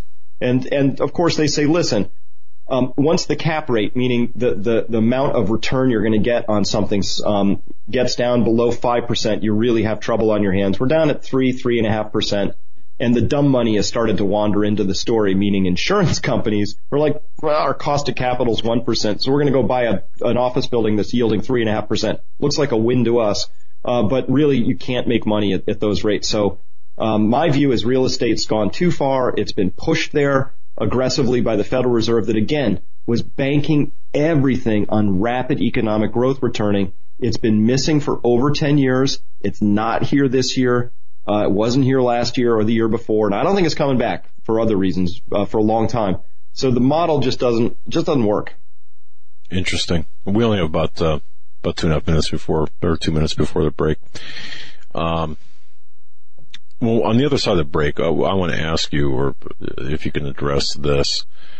Back, I think it was 2011, sometime in there, I wrote an article called "We're Just Going to Kill the Dollar." And this was an article that got a lot of traction. And in fact, somebody made a YouTube video about it, and that got a lot of traction. But we're just going to kill the dollar. And this was a statement made by someone inside D.C., inside the money, one of the money-making policy makers inside D.C. We're just going to kill the dollar. And I remember that, and I remember people saying, "Oh, that's really, I mean, that's what it's all about. They want to kill the dollar and take it down." And I want to know if that's kind of, in your view, still operative, and if that's their ultimate objective is to kill the U.S. dollar, especially meaning as the world's reserve currency, I suppose. and which would just upend our country. Is that possible? Is that one of the objectives? You can go ahead and take us out. We're talking to Chris Martenson from peakprosperity.com, and visit his website, by the way, peakprosperity.com. That's peakprosperity.com. I was just reading and navigating through the website, and part of there's a drop-down menu on the top, right? And one of the drop-down options is discuss, and this is a forum that is on Chris's website, and they got a number of interesting topics from farming to precious metals, alternative energy. I learned a lot from this. And, yeah, there's a lot there. I love forums because I love how it gives people the opportunity to post their own personal opinions and experiences with things that they know. Not that this is part of our show or segment tonight, but a great thing for forums is recipes, finding recipes on forums. You find some really good stuff there. But this forum is more for people who want to talk about the ins and outs of the different, from preparedness to financial to current events and news. It's interesting. It's something I'm going to continue to look at. So I'm going to bookmark the site, peakprosperity.com. Peakprosperity.com. There is all the different resources that you can find there, from taking action to books, and even when we come back, we're going to hear about the video that Chris made, and a crash course. We got to ask about killing $1, though, too. Yeah, and the killing of $1. Right. We'll be right back after these short messages with Chris Martenson of peakprosperity.com. Don't go anywhere.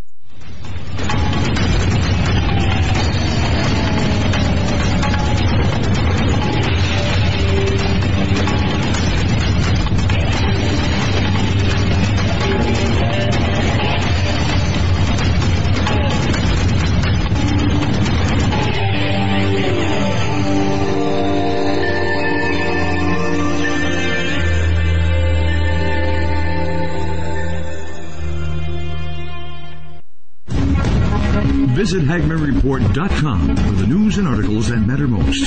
Stay tuned. We will be right back. Shall be great tribulation, such as was not since the beginning of the world to this time, no, nor ever shall be. Folks, I'm going to direct your attention to masterpreps.com. Masterpreps.com. Wow. Masterpreps.com, the sponsor of our show, masterpreps.com. That's masterpreps.com. Take a visit there. High quality items, made in America items. I mean, anything, everything you could possibly want, from cooking utensils, cooking frying pans. I mean, it'll blow you away. Absolutely. Eric said, it's insane. I mean, wow. Look at the products. Folks, visit masterpreps.com. Again, welcome to the Hagmann Report family. Masterpreps.com. I mean, wow. It's insane. Masterpreps.com. Are you ready for what comes next? Hi, I'm Grace Gonzalez from Trading Post in the Woods. We are an American family-owned company founded and built on skills and knowledge gained from responding to 18 major disasters in the U.S. and around the world. We found that most people don't have enough food and water to survive, let alone any medicinals to save their life. We're offering 25% off our must-have American Heritage Remedies kit. It contains 12 homeopathic remedies, a booklet that goes over everything in your kit, and our brand new book, Major Disasters Lessons Learned. Just enter coupon code Hagmann. In life or a disaster, you must be able to take care of yourself. You may not be a medical doctor, and your grandmother and your great-grandmother probably weren't either, but they still knew how to minister to their family's health issues. And so can you. Check out our American Heritage Remedies kit at www.tradingpostsinthewoods.com. Your life may depend on it.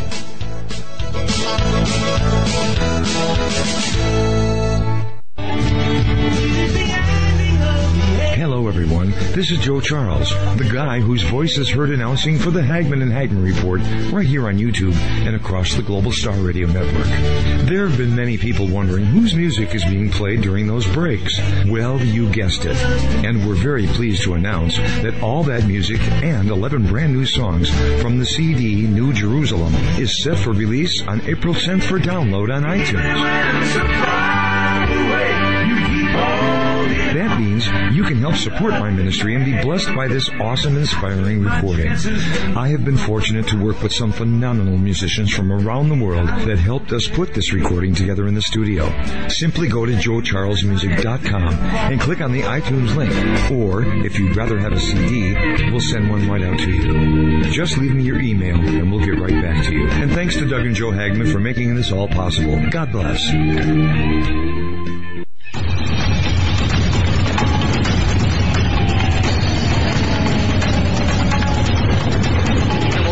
This edition of the Hagmann and Hagmann Report.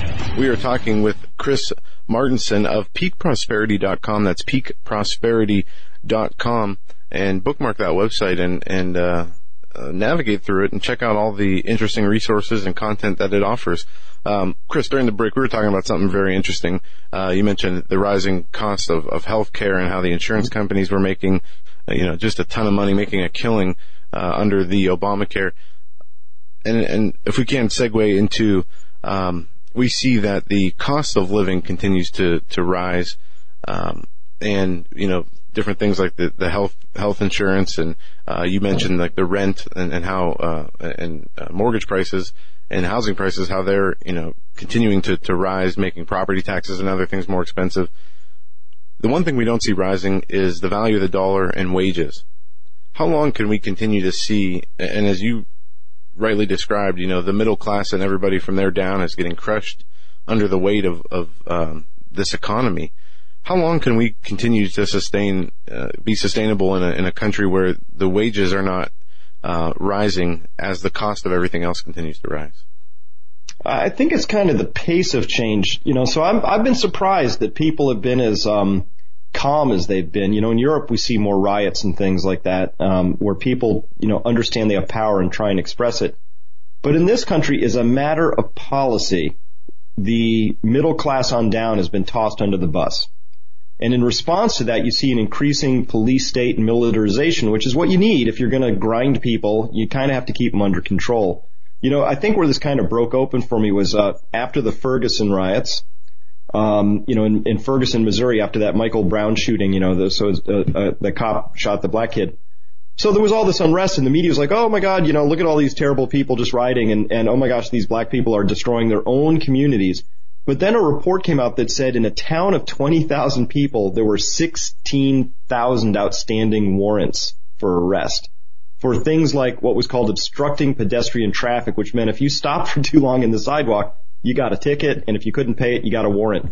I was like, wow, that's kind of, wait a minute. Not one banker goes to jail. Not one senior banker goes to jail for committing massive felonies, right? The robo-signing scandal at Bank of America, where people signing signatures in a little box that says it's a felony to forge a signature. They committed wire fraud, theft, you name it. If that was you or me doing that on our own, or we were Wells Fargo opening up fake bank accounts and stuffing money into it and siphoning it out, that's also a form of fraud, we'd be in jail, right? So that part, when I say I think the middle class on down is getting crushed, I mean it's pretty across the board, and wages have been a big part of that story systemically.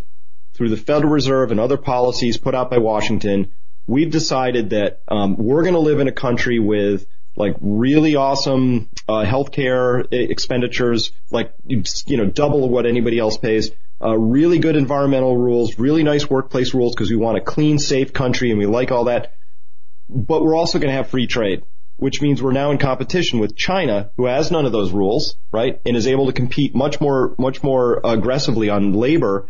So the fact that we've had like declining labor wage increases in this country is a matter of policy. You can't have free trade and extensive government rules at home and have rising wages. It just doesn't work, right? So whenever a politician comes out and says, I think Americans need to be better trained for the new workplace that's out there, I'm like, no, we don't. We just need a level playing field, right? It's been absolutely grotesquely tilted in the favor of corporations who own the politicians. So this whole thing is just very unjust.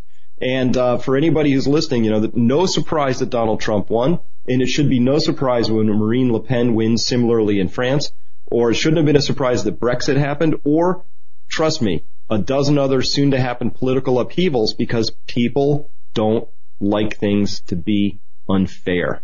They're really unfair right now. And not by accident either. They're unfair because people made them that way. And I think that's not what this country was founded on. It's not what we stand for. It's not fair. It's not right. It's all that stuff. So we really need a reset in this story. All right. And wow, very, very good, very interesting answer, deep answer, too, as I considered your response. But before the break, I had written back in 2013, an article saying that we're just going to kill the dollar. This was based on an interview that, economist Kyle Bass had with a senior Obama administration official. And it was my understanding based on that interview, although I don't know for certain, it was the Treasury Secretary at the time, back in 2011, who said we're just going to kill the dollar. And now, to me, and I wrote back in 2013 that explains certainly everything we've been seeing domestically and globally. It makes every other question irrelevant, or otherwise answers, all economic questions and explains anything that we're seeing, because at the root of everything, monetary is money, essentially. I mean, follow the money. Are they going to kill the dollar, U.S. dollar? Are we not going to be the world reserve currency? Is that what they're planning? What are they planning? When I say the globalists. I don't know yet. So first, kill the dollar. You have to ask against what, right? So would the dollar fall in value against the euro, the yen, the yuan, the Canadian dollar? It would have to fall in value against the other currencies. And so every other country in this story is busy trying to make sure their currency is cheaper than everybody else's. So think of it like all the world's currency are skydivers, right? And they've all fallen, they're all out of the plane and the chutes aren't open, and they're all trying to sink a little faster than the next guy. Because if your currency gets really strong, that really hurts your exporters, and it creates a lot of difficulty, and capital flows into your country, and that creates trouble with interest rates. It creates a lot of trouble. So everybody's trying to weaken their currency at the same time. Now, the United States has had an exorbitant privilege. We've exported a lot of dollars. There's about 7 trillion of them hanging out overseas. And so my model for what might trigger the dollar to really decline, because it should, because if all those dollars said, wait a minute, United States, we don't believe in your story, we want our money back, what would they do with them? Well, they'd have to buy something with those dollars, maybe another currency, but maybe they'd have to buy something in this country. There's just not $7 trillion worth of stuff for sale. So there would be a rapid destruction in the perceived and even absolute value of dollars. But I don't know what would trigger that and make that fall really start. But there's so many out there. Think of it like a snow cornice, right? It just needs one more snowflake. It might fall. It could fall very quickly. And so, here's something that I think could trigger it. If the United States gets in a military conflict with not a little tiny country, but say somebody like Russia, and it's discovered that, oh wait, a real adversary can actually give us some trouble, that might prick the bubble of invisibility of the power of the United States military. If that happens, who knows what would happen next at that point. But the subtext to this story, the thing that's really had my attention for about 5 years now, is that gold still plays an important monetary role. And the West, which includes Europe and the United States, has been perfectly happy to be selling its gold from the peak of $1,900 in 2011 all the way down to just around $1,000 as of last year. Back up around $1,250, $1,270 today. Or even higher today. So watching that, though, what's been amazing is the amount of gold that we can track that's leaving the West and going east. It's almost like we don't care in the West, like we're willing to part with the gold, but China and India, China alone last year almost bought close to 100% of world mine output, which means all the other gold that was picked up by Russia, South America, India had to come out of vaults in the West. So that's coming out of London. I think it's coming out of the United States. We won't admit it yet, but there's just no way. See, this is the fun thing about gold. You can't print it out of thin air. A unit is a unit. So if we see the import statistics from China and India, I know it came from somewhere. And so we have to guess next, because the funny thing in this story is you can go online and find plans for a nuclear bomb if you want, but you can't find out how much gold the countries in the West actually hold, because they will not release that information. That's some of the most closely guarded information that currently exists in the system. Isn't that that's very telling, by the way. Well, okay, since we're on this subject, because anytime we have anyone talking about the economy on, we always get the questions. Should we be buying gold and silver? Should we be hanging on to the gold and silver we have? And of course, without respect to, or perhaps with respect to dollar cost averaging, how you got it, whatever, or if you are intending to buy it, should people buy gold and silver, precious metals today? If it was good at 30 for silver, an ounce of silver, for example, is even better today. The same with gold. What's your take on the precious metals? Oh, absolutely. If you do not have any precious metals in your portfolio, I don't care what the price is or whether it's trending up or down, get some, put them in there. And minimum 10% of your portfolio, but maybe higher. And then you might consider averaging in more over time, because they are volatile sort of things, and who can predict where they're going to go. But here's the larger story. When I said we're printing debt like crazy all across the globe, and we have, right? I think global debt was standing at about 157 trillion in 2007. Today it's about 240 trillion. I mean, think that through. It took all of world history to 2007 to get to 157 trillion. And it just took another 8 years or 9 years to basically add another 35% to that number. It's just astonishing. Well, what's debt? Well, debt's just a claim on future money, right? So, if I have a debt on my car, I have a car payment, like I don't owe all $30,000 today, but every month I got to, shell out $400, so that debt, that car debt is a claim on those $400 monthly payments all the way out in the future. And what's money? Well, money is a claim on real stuff. Money isn't actually wealth. Money has value because I can walk into a store and buy something or give it to you, and you can do that.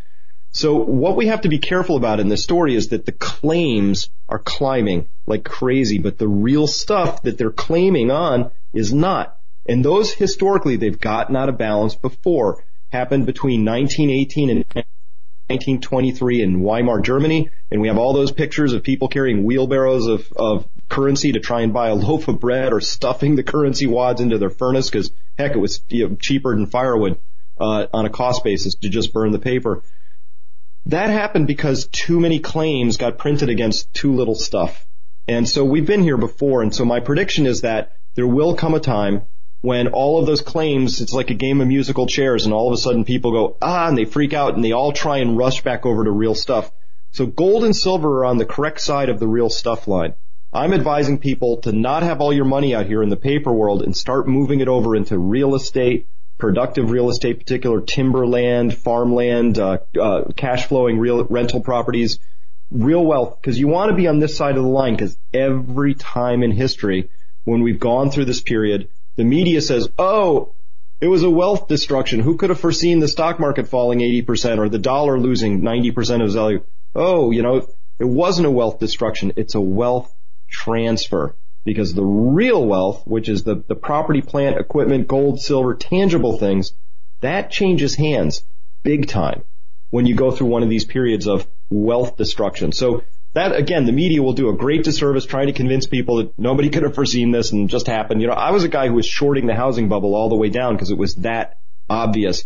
This is that obvious. You just can't print faster than real stuff is growing. One of these two things has to correct. It's never the real stuff.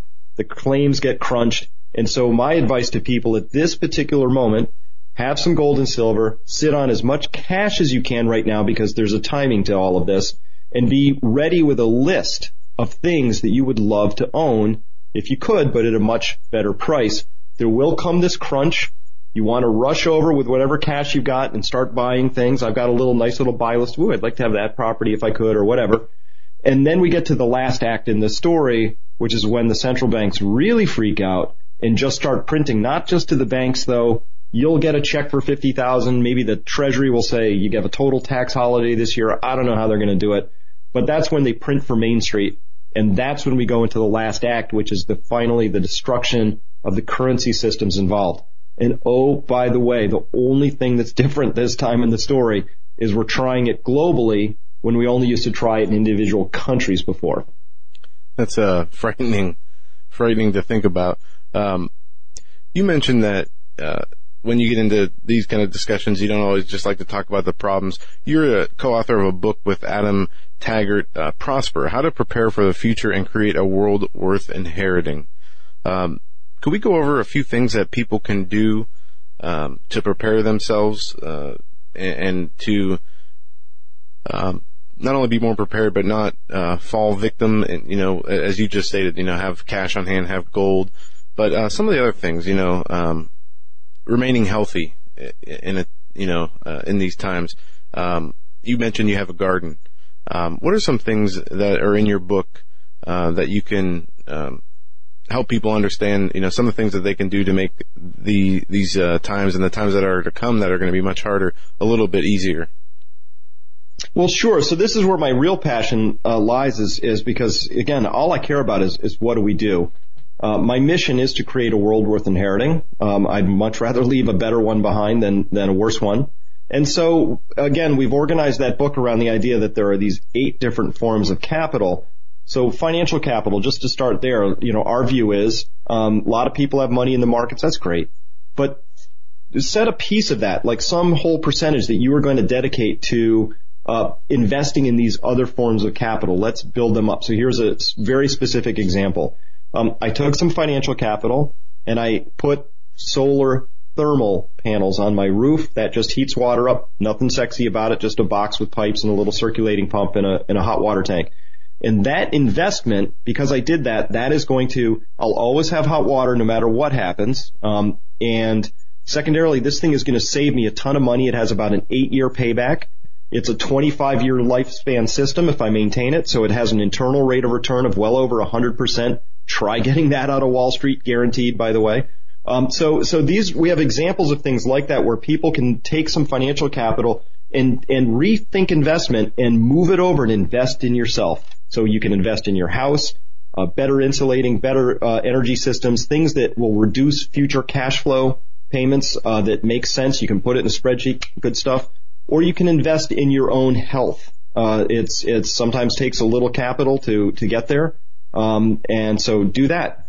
Or last year I spent about $1,000 on compost, big truck rolls up, rich black substance. I then make my soils richer and healthier. It builds up the living capital in my garden and yard. My family eats really healthy food. We grow about 4, maybe 5% of the calories that my family eats. I'm not a subsistence farmer, but under certain circumstances, if the future gets really uncertain, that could actually become a much larger percentage, or maybe even all of what my family eats. I don't know. But for now, it gives me happiness, and it takes a dedication, though, to say, let go of some of that financial capital and start maneuvering it into these other forms of capital. Some you can buy, some you can't. And by the way, the most important form of capital out of all of them is emotional capital, which encompasses spiritual as well.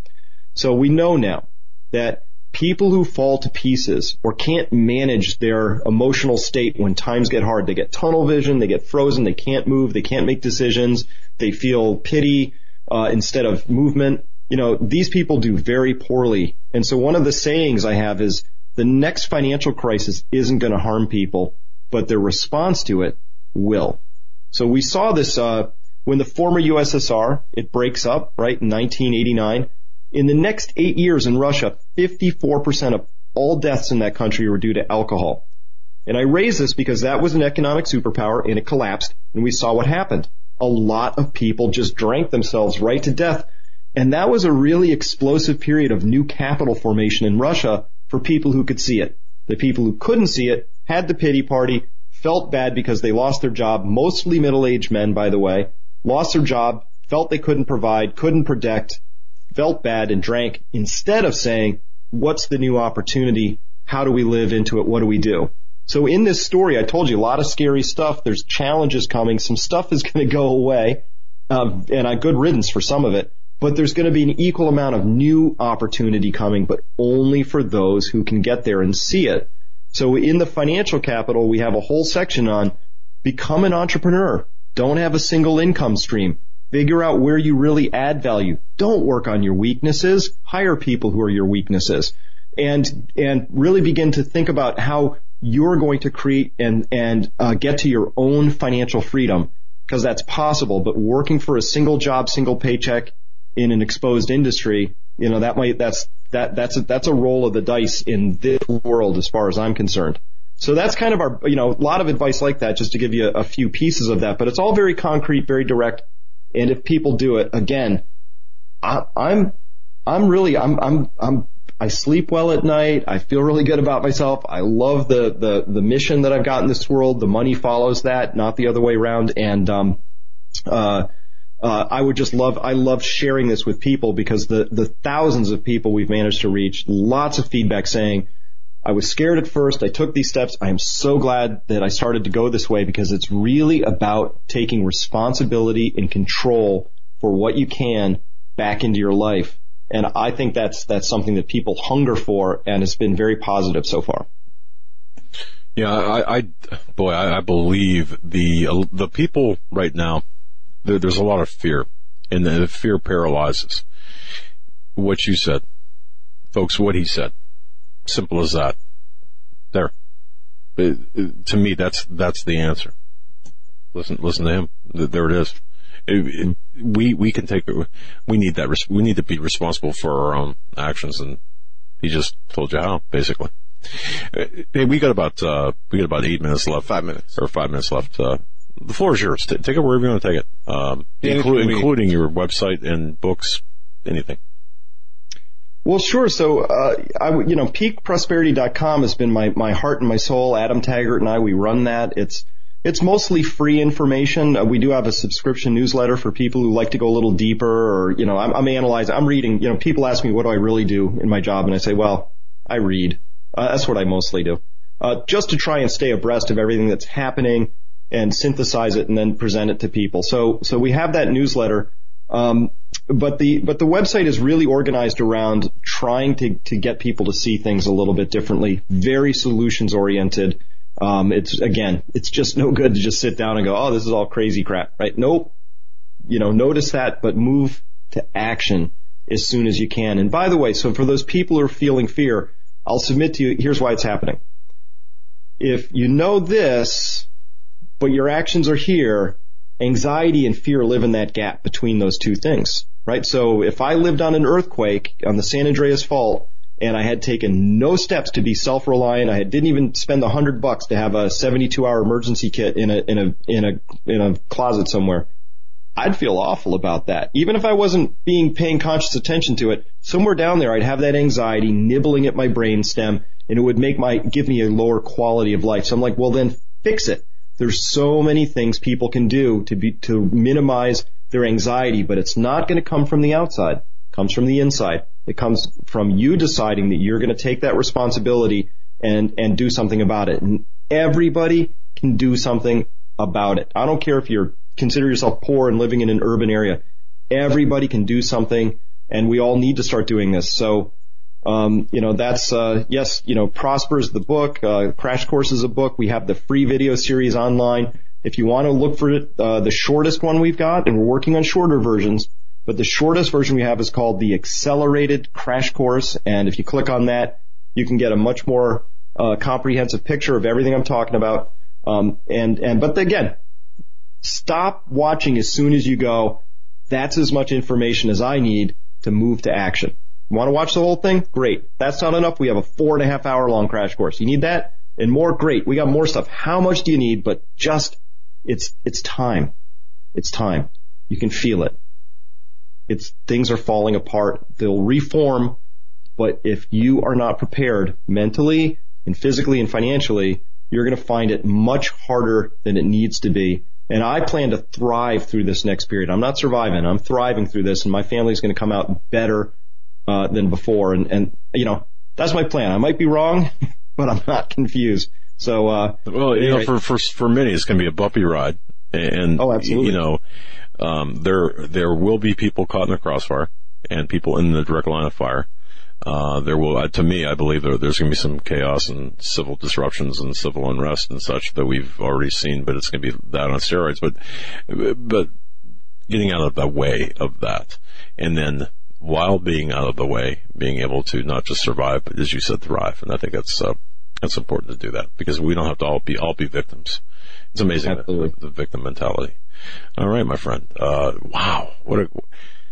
Share this segment with people, with your families and friends. I believe this is perhaps one of the most important segments that we've had with respect to being proactive. And you're a great, teacher of that. Thank you. Thank you for joining us, and hopefully we can do this again in the future. Folks, our guest is Chris Martenson. His website is peakprosperity.com. That's peakprosperity.com. And again, check out the book Prosper, How to Prepare for the Future and Create a World Worth Inheriting. Also, there's a newsletter on peakprosperity.com.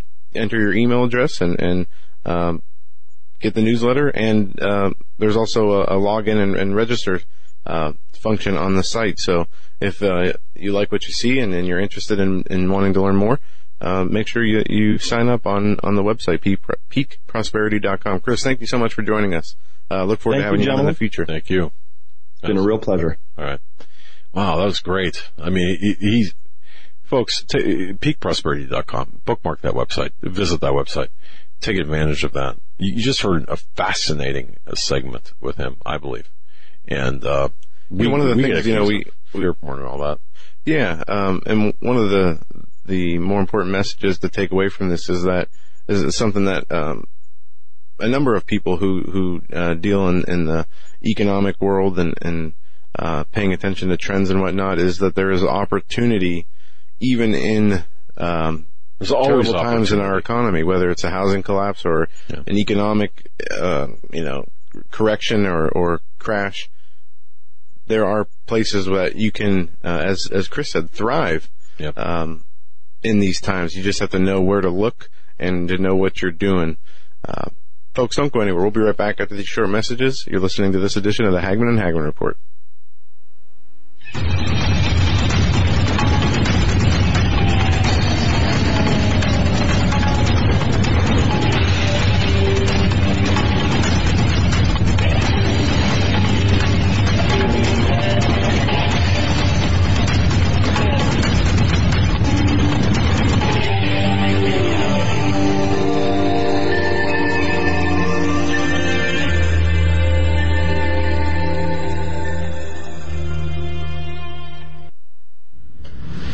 Just what kind of thriller predicts the future?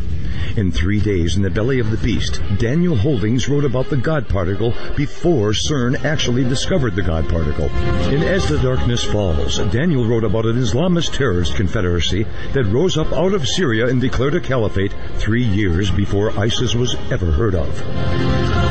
In his newest novel, Between the Veil, Daniel talks about a space between dimensions where supernatural beings can walk.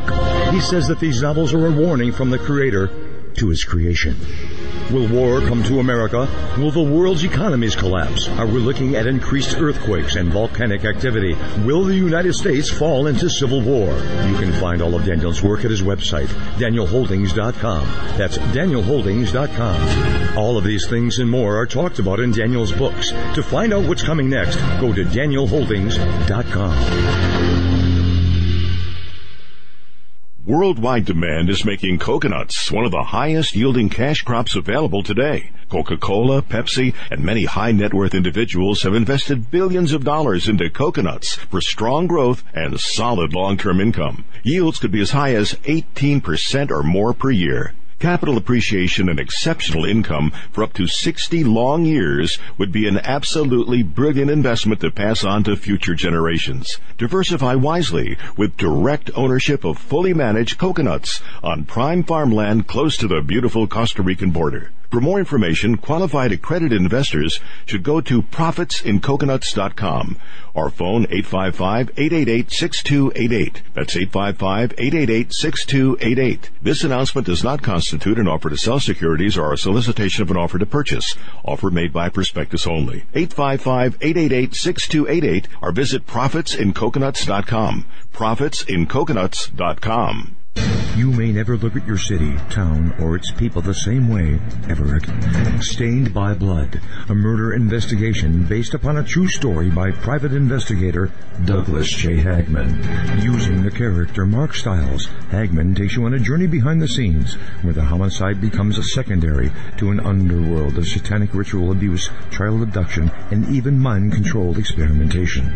For 5 years, a brutal killer remained on the loose, free to kill again. As Mark struggles to navigate the maze of bizarre twists and untangle a web of deeply hidden secrets kept by some of the most powerful and influential people in his community and beyond. Stained by Blood. Order your copy of this engaging novel today at HagmannandHagmann.com and click on the link. Stained by Blood at HagmannandHagmann.com and click on the link. Stained by Blood.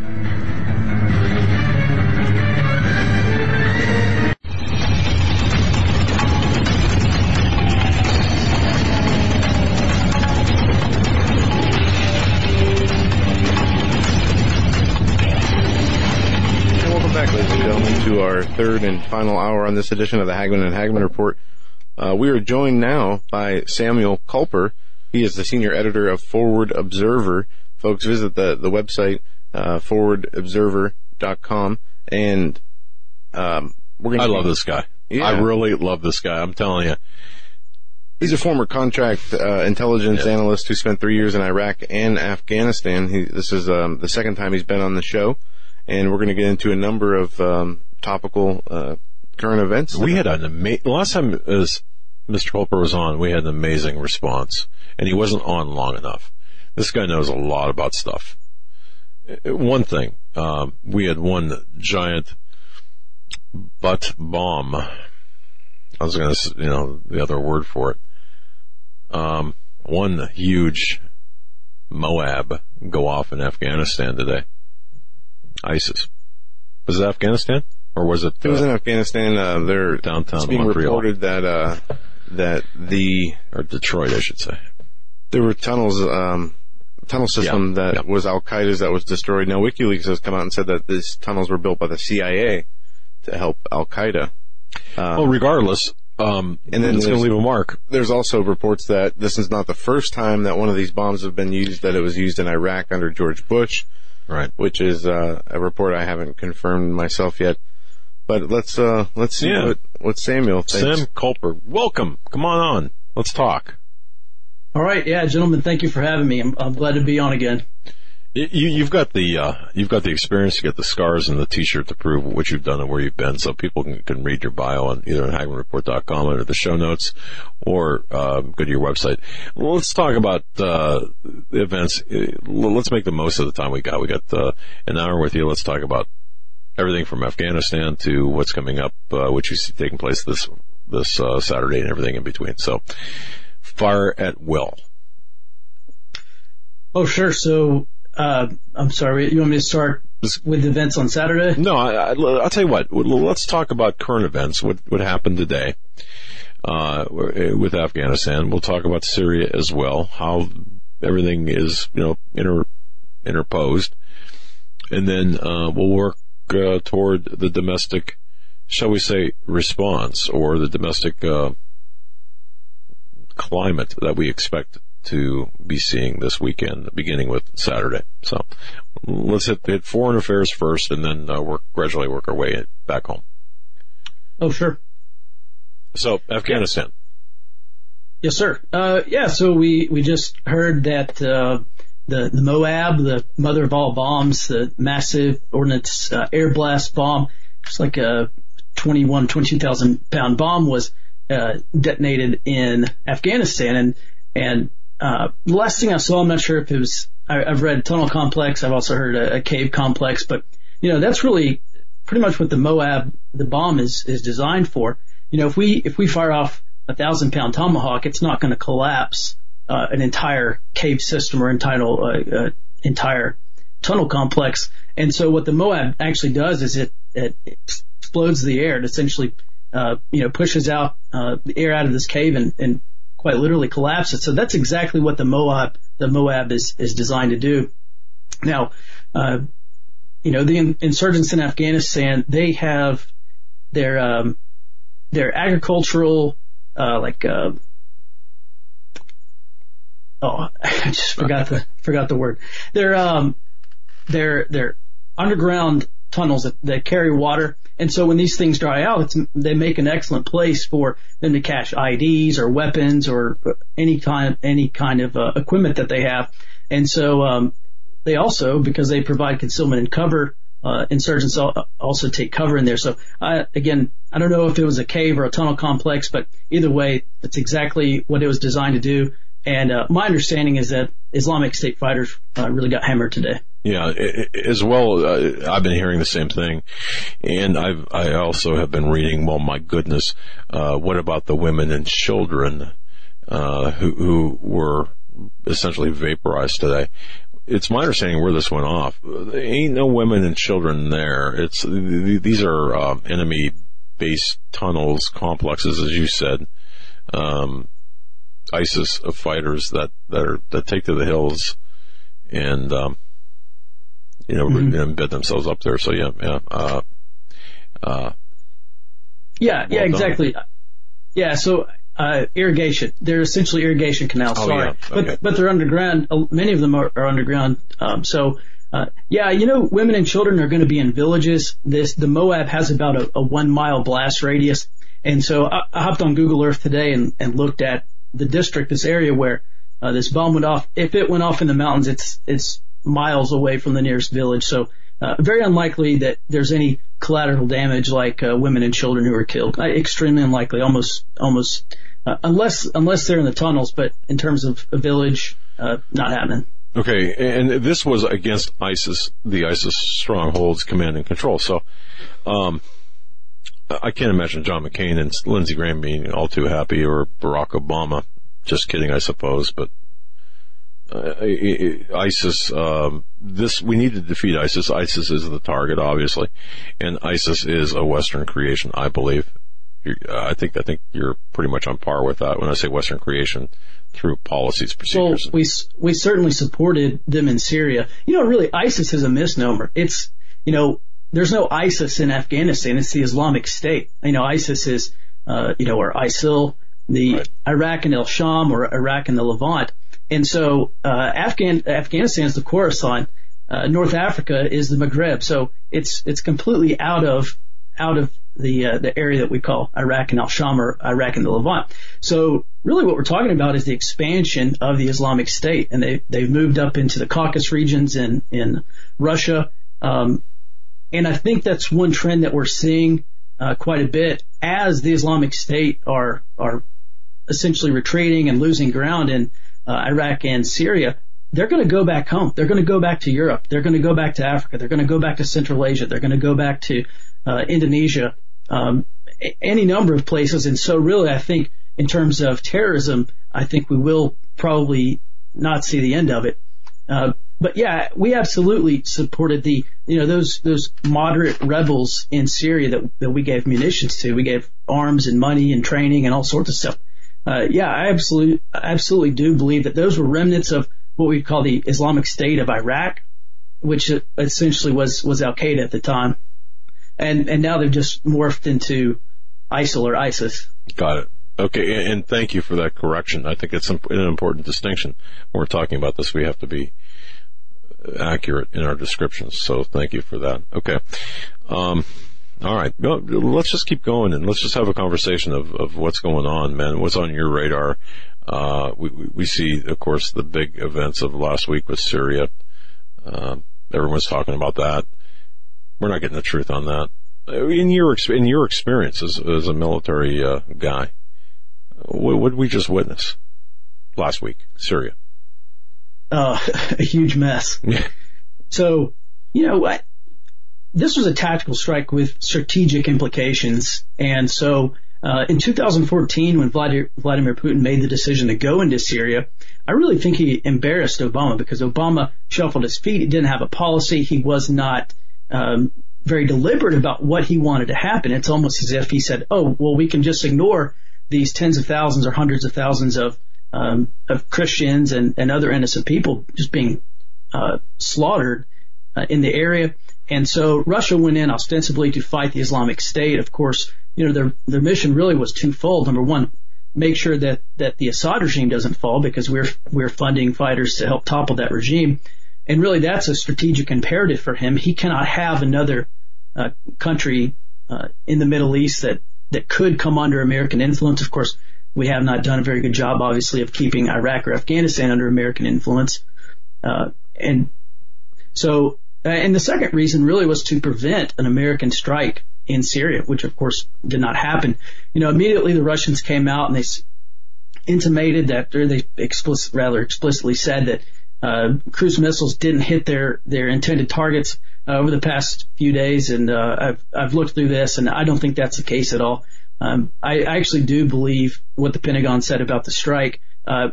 As far as the sarin gas, the chemical attack, that's another question entirely. Could absolutely be the case that it was a false flag attack.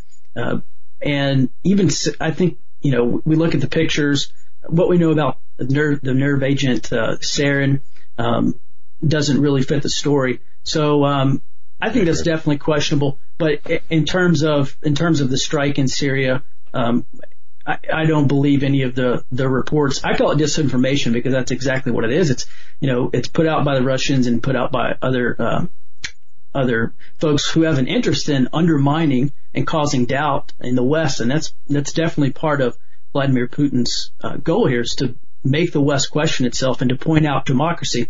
Medvedev, the Russian prime minister, came out and posted on Facebook, of all places, a number of complaints about Trump, namely that he struck Syria without congressional approval. And that's kind of the hallmark of this American democracy, is that we don't take military action without congressional approval.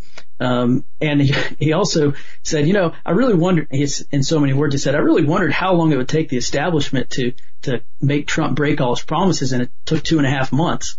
And so, we know he campaigned against interventionism and getting entangled in foreign affairs, and yet that's exactly what he's doing. Why, though? Why do you think he did this? I don't believe for a minute that, given a 70-year-old multi-billionaire, ostensibly businessman, is going to be moved by photographs alone. But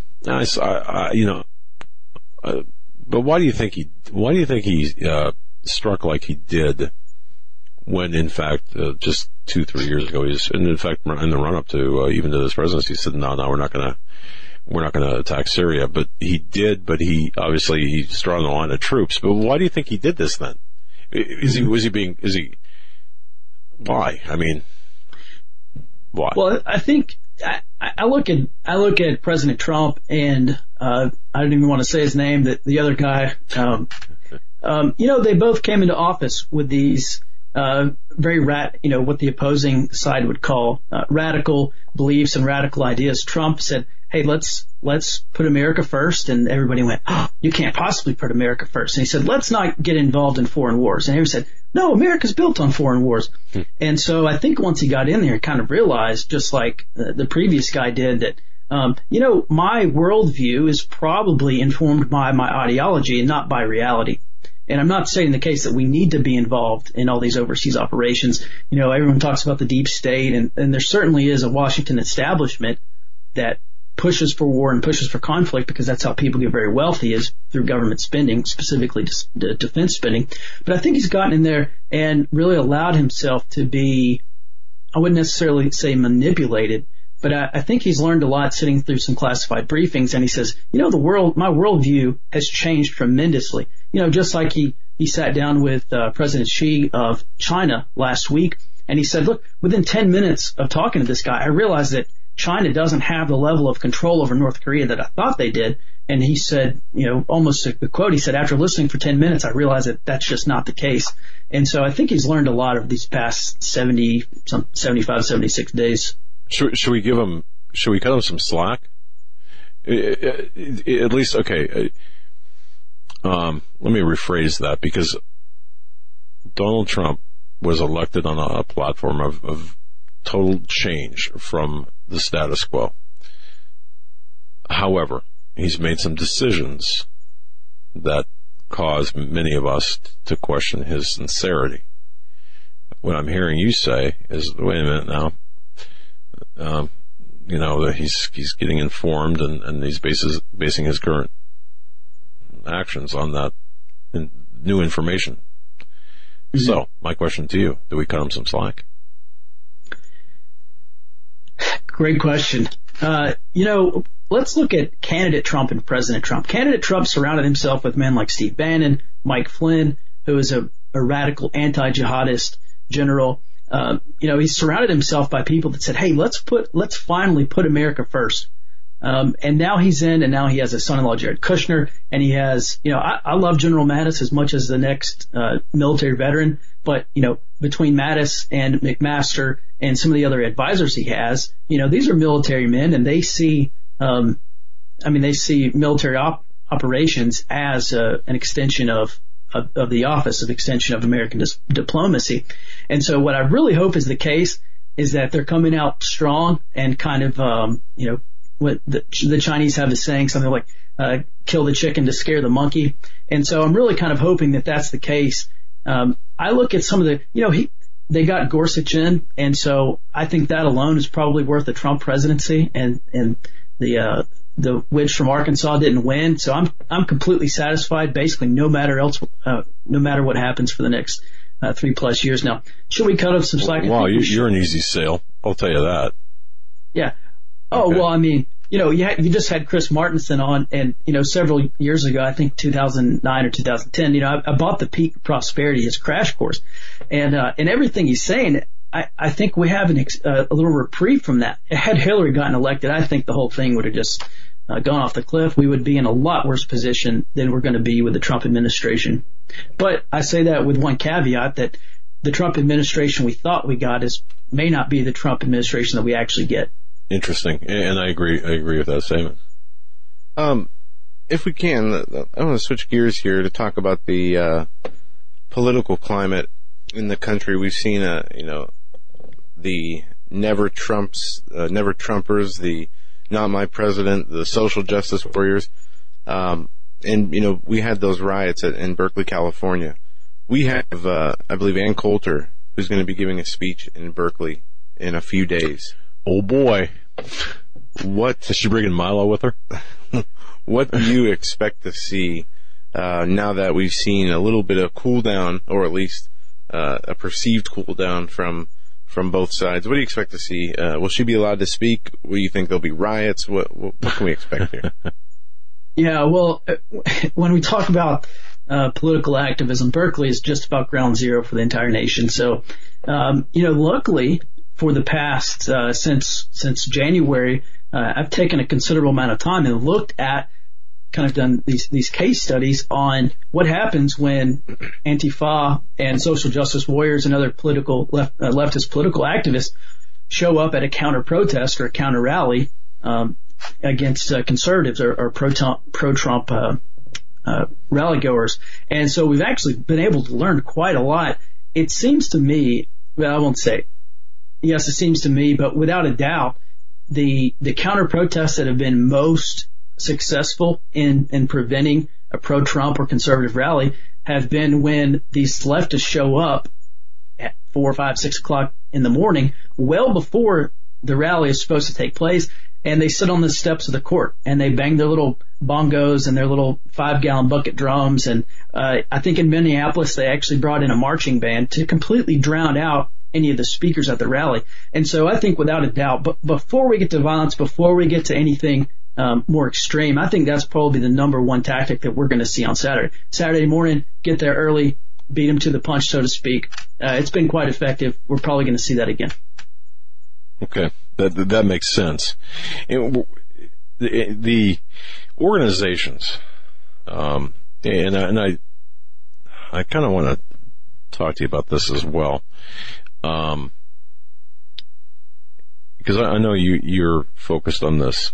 There's anti-Trump, very, very specific anti-Trump activism.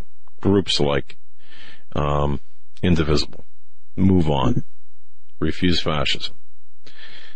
Then you've got the Obama-related groups, the Gamaliel Foundation, the Woods Fund, the Obama himself, with American Oversight and the Organization for Action. And then you've got the Bill Ayers of the world. Then you've got the pro-illegal alien invasion groups. I'm getting to a point here. Then you got the pro-perverse. I'll just leave it at that. Okay, so those are the groups.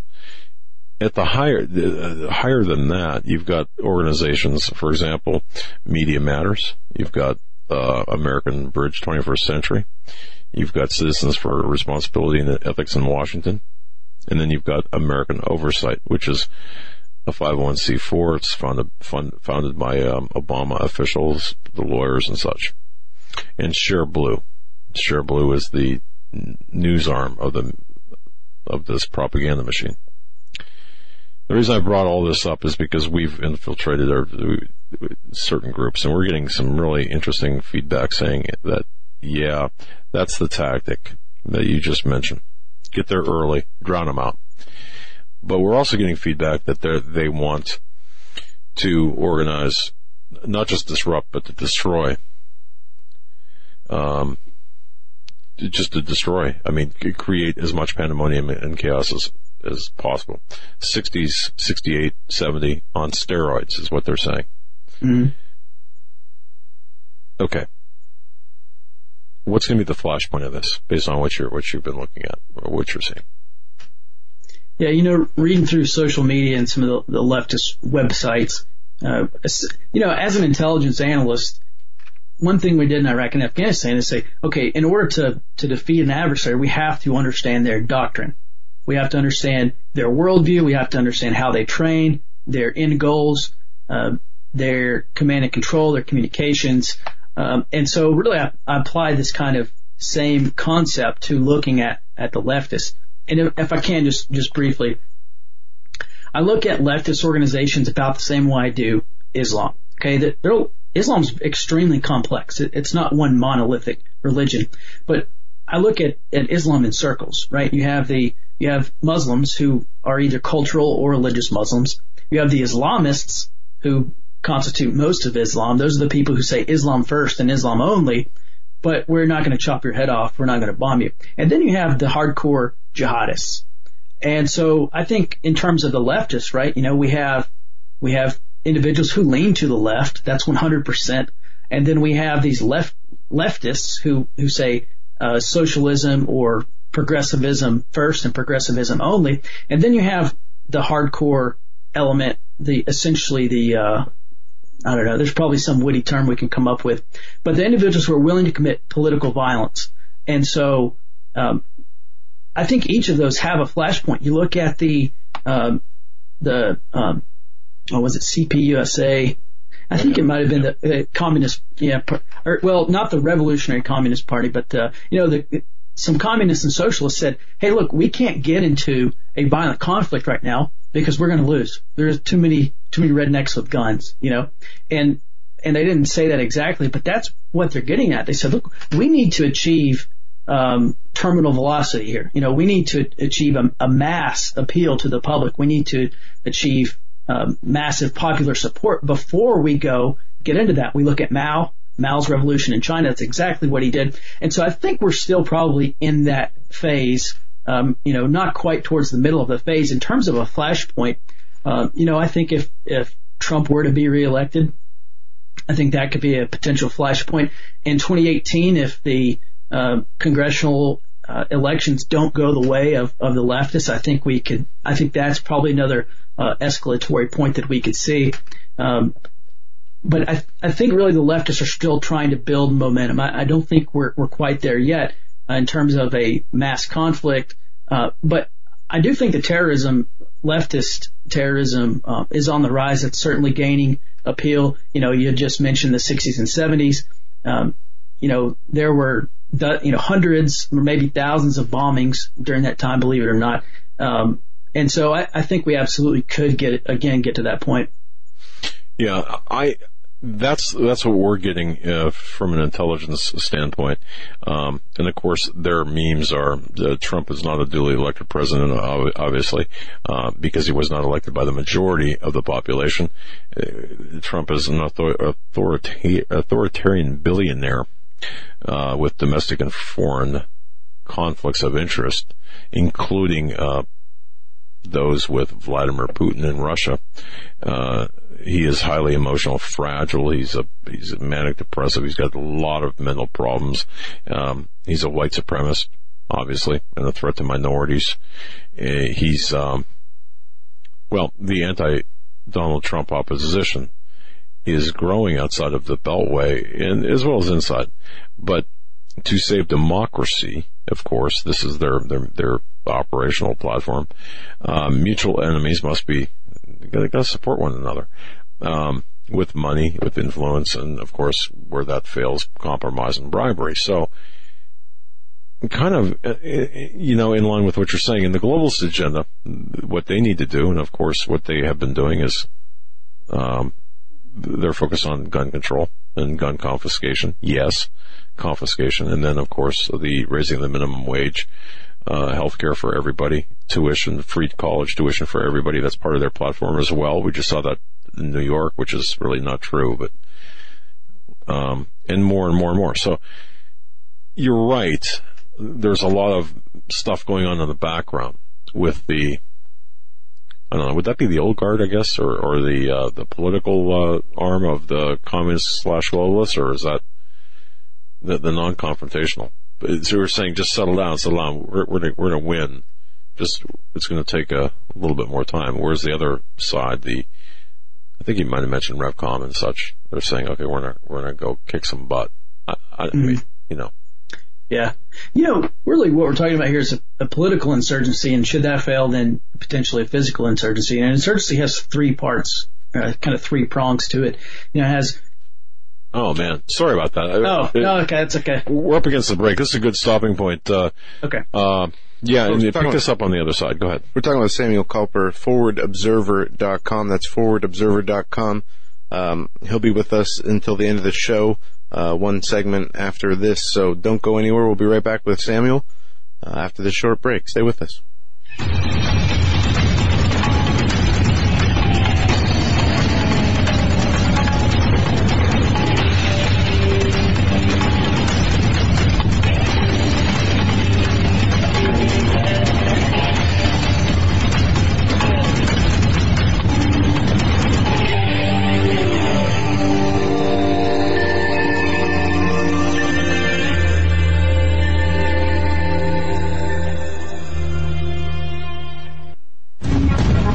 Visit HagmannReport.com for the news and articles that matter most.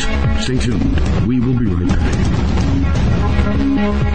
There shall be great tribulation, such as was not since the beginning of the world to this time, no, nor ever shall be. Folks, I'm going to direct your attention to masterpreps.com. Masterpreps.com. Wow. Masterpreps.com, the sponsor of our show, masterpreps.com. That's masterpreps.com. Take a visit there. High quality items, made in America items. I mean, everything you could possibly want, from cooking utensils, cooking frying pans. I mean, it'll blow you away. Absolutely. Eric said, it's insane. I mean, wow. Look at the products. Folks, visit masterpreps.com. Again, welcome to the Hagmann Report family. Masterpreps.com. I mean, wow. It's insane. Masterpreps.com. Are you ready for what comes next? Hi, I'm Grace Gonzalez from Trading Post in the Woods. We are an American family-owned company founded and built on skills and knowledge gained from responding to 18 major disasters in the U.S. and around the world. We found that most people don't have enough food and water to survive, let alone any medicinals to save their life.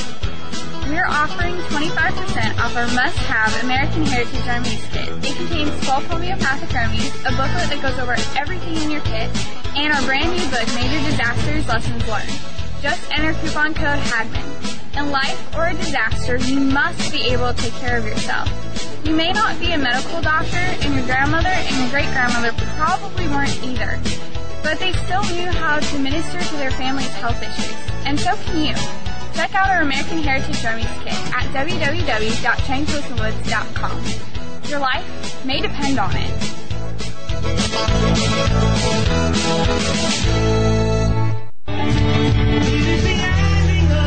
Hello, everyone. This is Joe Charles, the guy whose voice is heard announcing for the Hagmann and Hagmann Report right here on YouTube and across the Global Star Radio Network.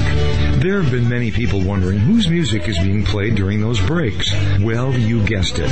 And we're very pleased to announce that all that music and 11 brand new songs from the CD New Jerusalem is set for release on April 10th for download on iTunes. That means you can help support my ministry and be blessed by this awesome, inspiring recording. I have been fortunate to work with some phenomenal musicians from around the world that helped us put this recording together in the studio. Simply go to joecharlesmusic.com and click on the iTunes link. Or, if you'd rather have a CD, we'll send one right out to you. Just leave me your email and we'll get right back to you. And thanks to Doug and Joe Hagmann for making this all possible. God bless.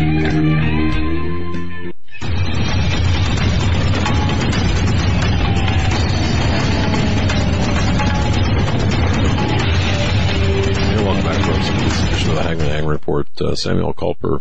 readfomag.com. That's readfomag.com. That's where to go. And on this side of the break, we're going to be talking about, everyone's concerned, and this is what Mr. Culper said during the break. Everyone's concerned about what's going on 1,000 miles away, 10,000, or, I shouldn't say, a few thousand miles away. You should be more concerned with 1,000 feet away or within a mile radius of where you're at. That makes more sense. We're going to be talking about that as well, the three-part insurgency and what's going to be taking place on Saturday and what is going to spring forth from that before we get back to our guest. I just want to remind people about Awaken to the Shaken Conference, May 5th and 6th. It's free. It's a free conference. We're going to be speaking there, and I'm going to be laying out in a courtroom presentation. See right here. If you're watching on YouTube Live, it's right there. Where am I? Bang, right there. Right.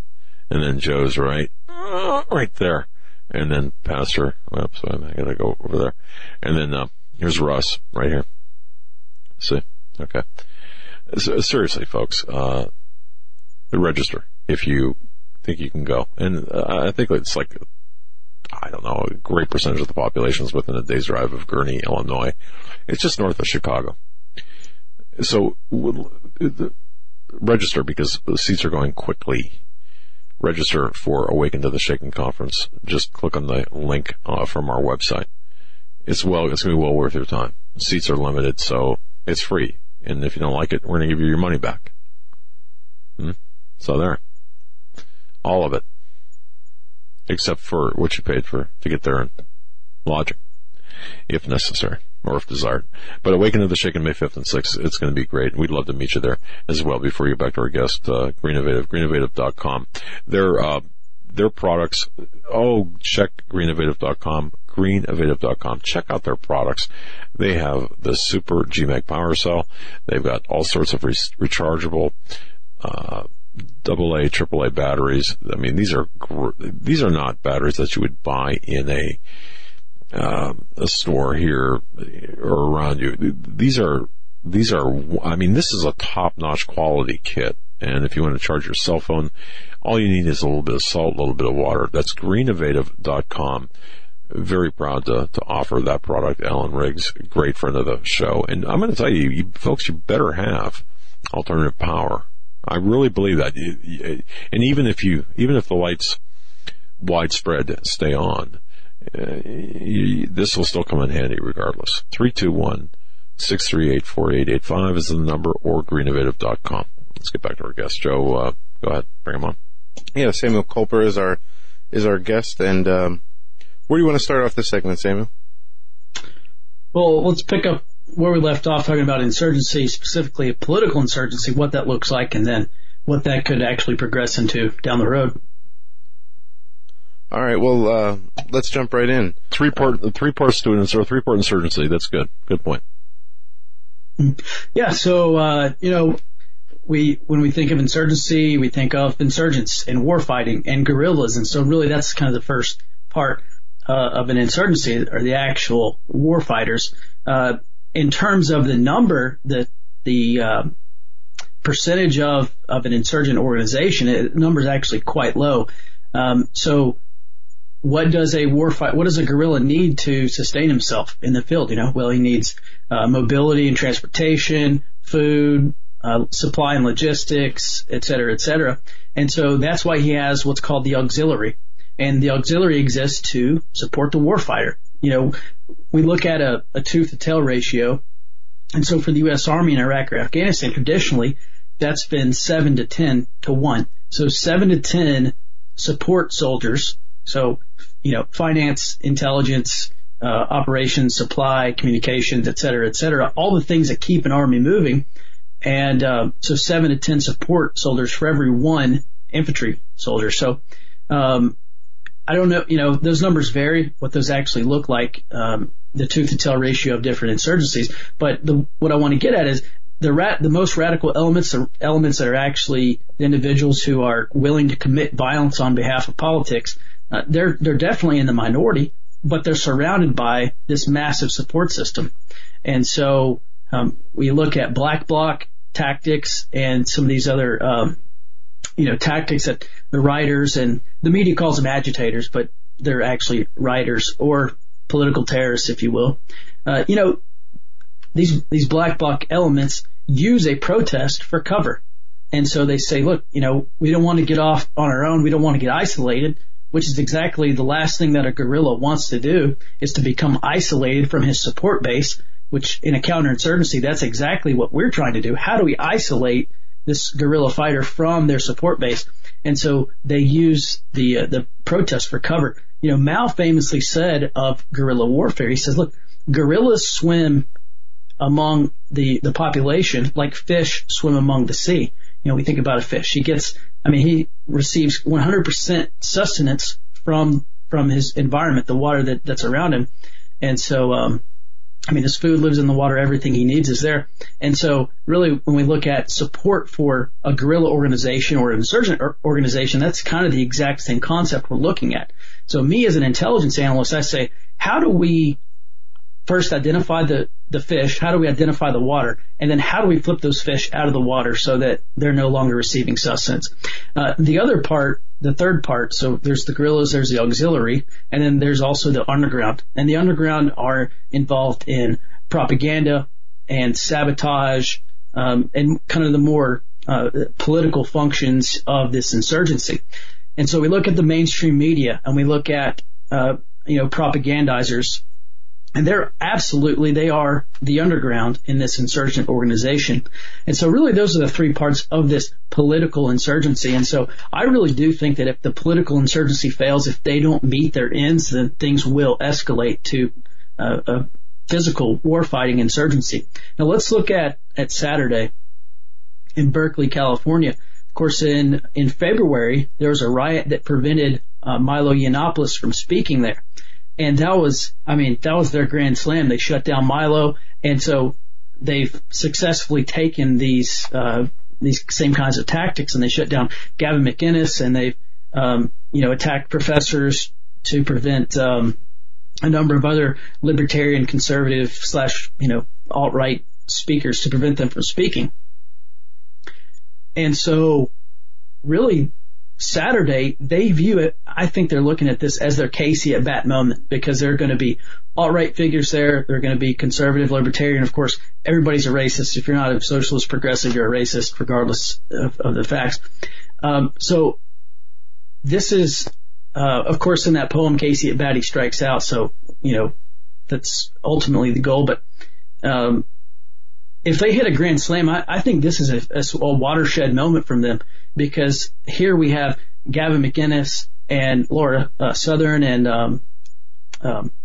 Ann Coulter and a number of figures who are set to speak. And if they are prevented from speaking, then I think that's going to put a lot of wind in their sails. Okay, if they are prevented from speaking, that phrase right there, what would prevent them from speaking would be the lack of, in my view anyway, the lack of intervention by the police. Is that a fair statement? Certainly. We're looking at something called the human terrain. Right. You know, are those police officers, are they more likely to be ideologically left-leaning or ideologically right-leaning? And we look at the surrounding demographic in Berkeley, and of course it's not all 100% leftist, but it's mainly leftist. And maybe those police officers don't actually live in Berkeley, but that part of California is obviously extremely liberal. And so what you have is more than likely ideologically committed police officers who have looked the other way. You know, the police are still looking. This happened in February. Police are still looking for some of those rioters. And so they shuffled their feet and they're, you know, slow about, getting out to stop these things and getting out in front of this riot. So I would not be surprised if law enforcement there is actually more sympathetic to the rioters than to the speakers. Interesting. And I can see that. We saw that in February to some extent anyway.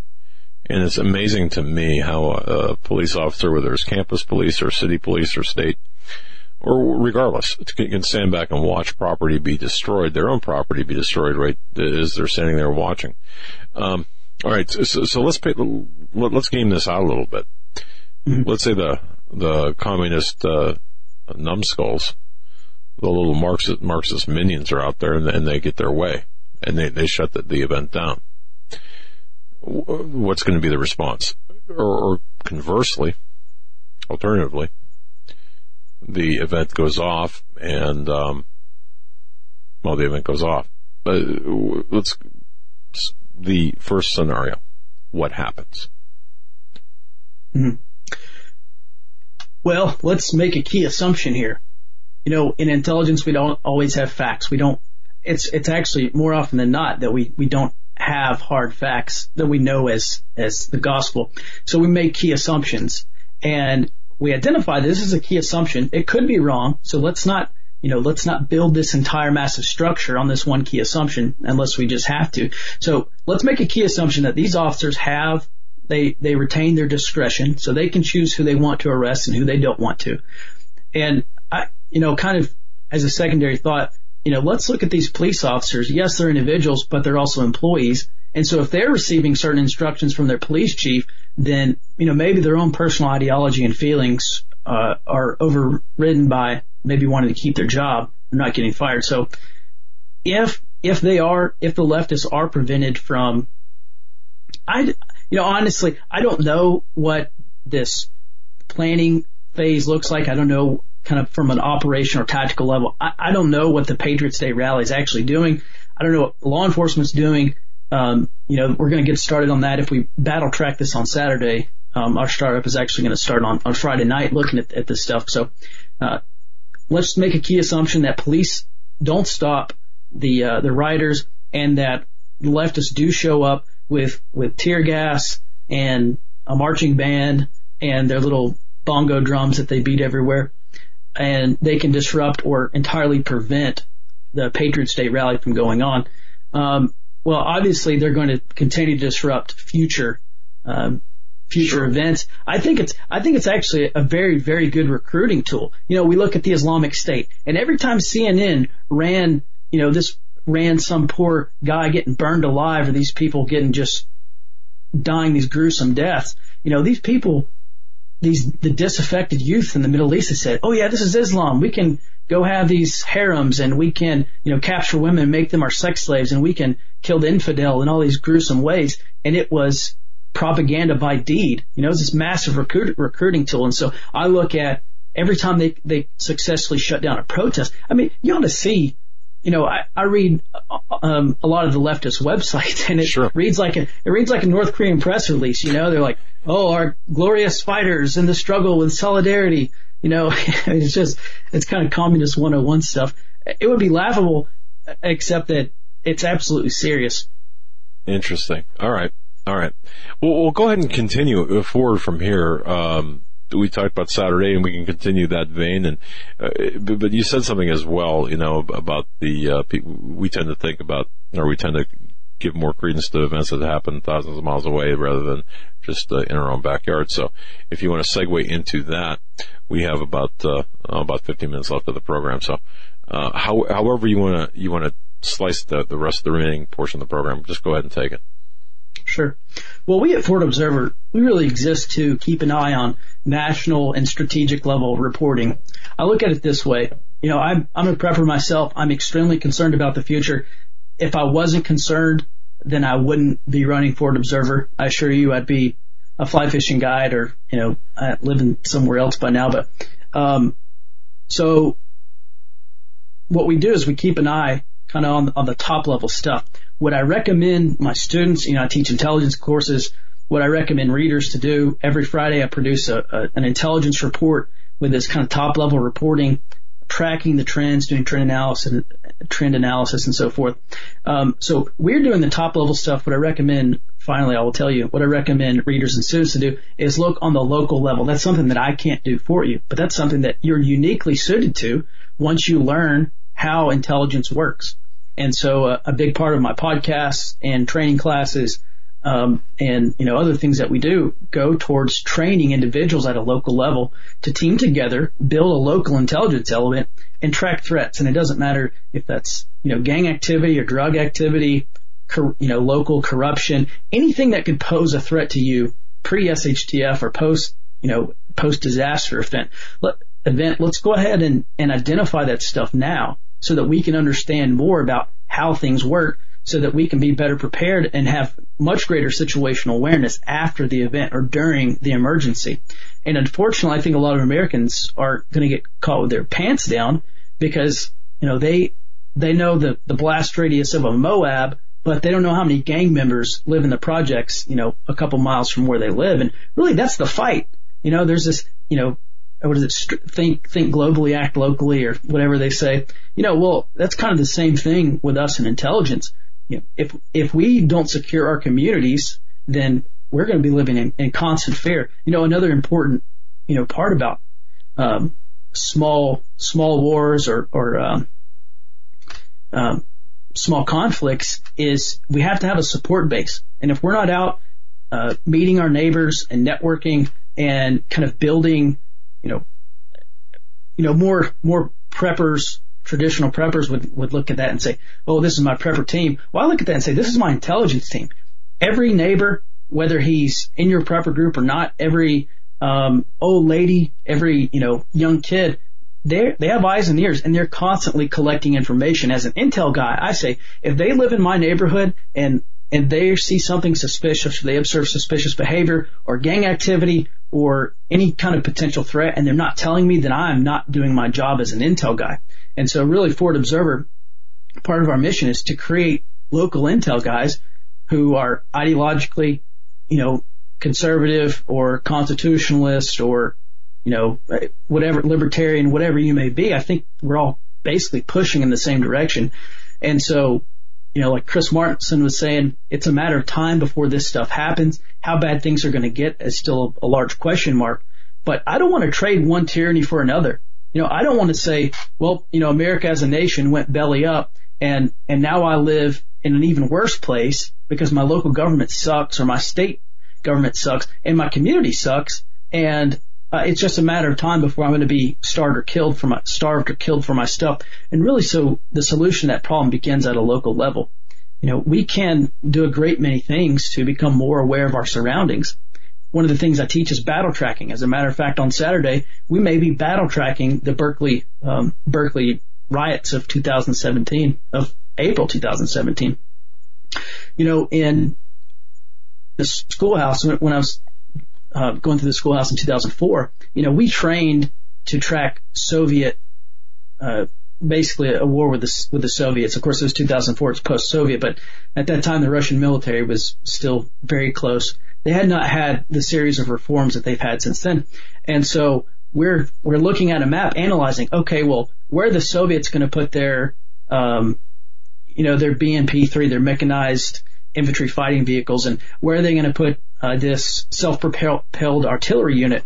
And so really I've taken this very conventional military aspect and converted it into a more community-centric aspect, where instead of looking for military vehicles and military operations, we're looking at at gangs, or we're looking at Bernie supporters or Hillary supporters. We're understanding what's called the human terrain. Really, we're kind of getting on the ground floor of our community, identifying the strengths and the weaknesses, identifying potential threats, prioritizing these threats, doing what we call course of action. So if you do have a gang or you do have some leftist group, what are they going to do in the future? What are their potential courses of action? Ultimately, intelligence reduces uncertainty. And the more we know about our area, the more certain that we can become about what our community is going to look like during this event. And it doesn't matter if it's a civil war or economic collapse or an EMP from the North Koreans. If we can't project, if we don't understand what our community is going to look like in the future, then we're way behind the curve. And that all starts locally. So yeah, as much as understanding kind of these strategic events or strategic trends is important, the real fight for us is locally. I recommend 60-30-10. 60% of our time really should be focused on the local area, 30% on the what we call the operational level, which would be your county or your state, and then finally 10% would be national or strategic. We try to take, at Forward Observer, we try to take care of that 10% for you by explaining, putting these events in context, explaining the implications and how these events are going to affect the future. We try to take care of that 10% so that you can basically redouble that time back locally. All very, very good points, especially, we can't say enough about the community aspect, knowing your neighbors, knowing the people around you. You can't put a value or a price on that because when it's needed and when you're in times of distress, that could be priceless. Having those connections and knowing who's supposed to be around you and who's not supposed to be around you, which is a very big thing. If we can kind of switch gears here in the last 8 minutes, reading some of what you sent us earlier this week that you wanted to get into. Point 5, you're talking about the NSA and how that the NSA is endangering American national security. But you also added a point in here about the federal cyber budget. Can you tell us a little bit about what's going on with that? And you say that it's 90% offensive rather than protecting against cyber attacks. 90% of our cyber budget is actually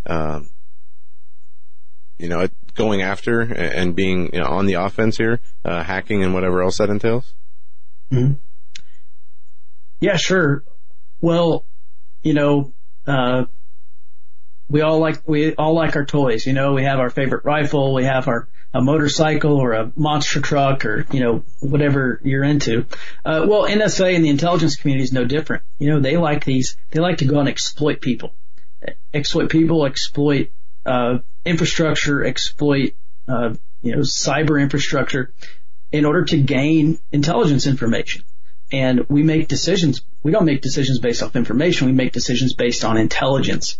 Well, NSA says, okay, well, what do we need to make intelligence? Well, we need information. Okay, well, let's just go out and get as much information as we can. I mean, let's suck up every text message, every phone call, every IP address, everything, and just put it in a database somewhere. And we may not need it today. We may not need it for 15 years, but eventually we're going to need it and we're going to have it.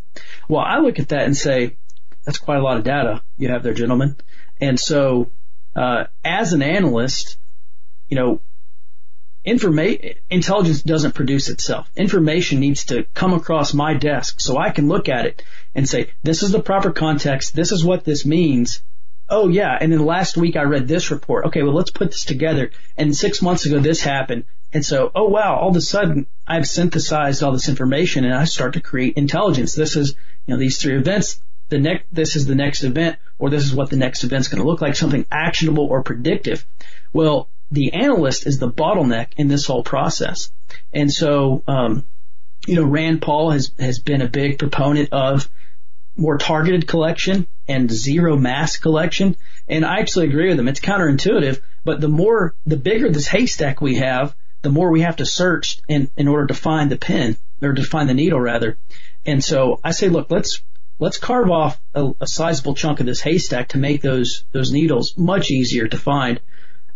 As far as the cyber budget is concerned, yeah, Reuters broke a week or two ago that 90% of the federal cybersecurity budget goes towards offensive operations. Well, what that means is we're not focusing on defending our own network. Yeah, we have defense, but it's like every week there's some massive intrusion or some massive data leak or some massive cyber exploitation or cyber espionage event. And so I say, and then another thing, the CIA leaks and NSA leaks previous to this actually point out that these organizations had found vulnerabilities in firewalls and other you're software. Talking about the Vault 7, WikiLeaks Vault 7. Yeah, Vault 7. Okay. Yeah, thank you. Exactly. Yeah. And so what we know is that they found these vulnerabilities in U.S. critical infrastructure and our cyber infrastructure, and instead of alerting Cisco or some of the other companies to say, hey, you have a vulnerability that can be used by a nation state or a criminal hacking group, patch this up, they say, oh wait, no, that's in use in Russia right now. So okay, let's use that. That's another point of attack for us. That just increases our attack surface for them. And so, that's exactly what they're doing is they're sitting on these massive number of exploits that are quite frankly more than likely being used to attack U.S. infrastructure instead of patching these things up. And so, I absolutely do think NSA is, they get caught up in these massive budgets and trying to grow their budgets and trying to do more. And I think they're honestly, their charter should be more towards protecting the U.S. because all of a sudden we're now in this kind of brave new world where anybody with a laptop and an internet connection can launch a cyber attack now. And so, absolutely, I would scale back some of the collection, and really kind of refocus on defending the United States. The next war we get into with Russia or China, North Korea, Iran, those are the big four. They all have active cyber programs.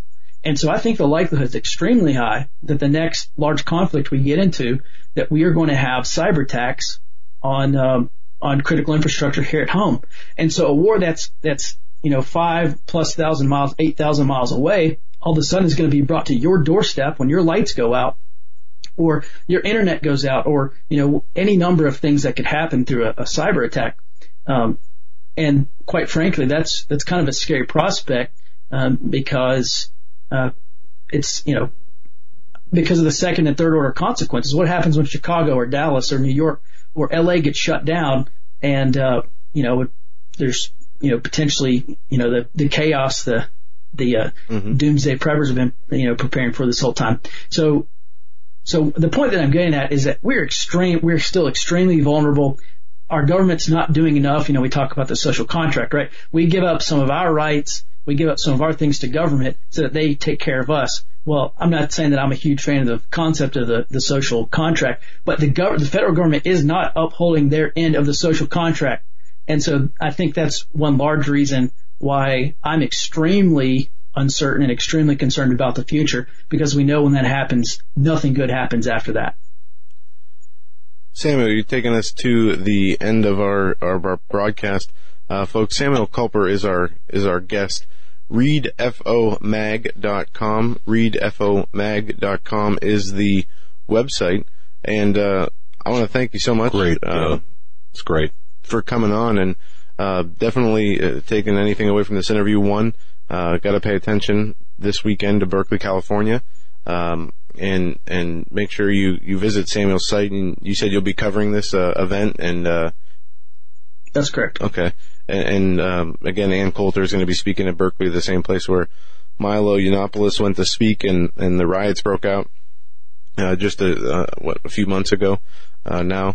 So we'll see if what happens there, if we have riots, if we have them stopping these people from being able to speak. And I think it'll be a good bellwether to see where, if at all, our country has moved in the last few months from where we were, which I don't think. I think the opposition to Trump has just increased, and the money that Soros pours into these groups will continue to keep them violent and on their toes. So you certainly have added to the discussion, Mr. Culper. Thank you. Thank you. Yeah, thank you.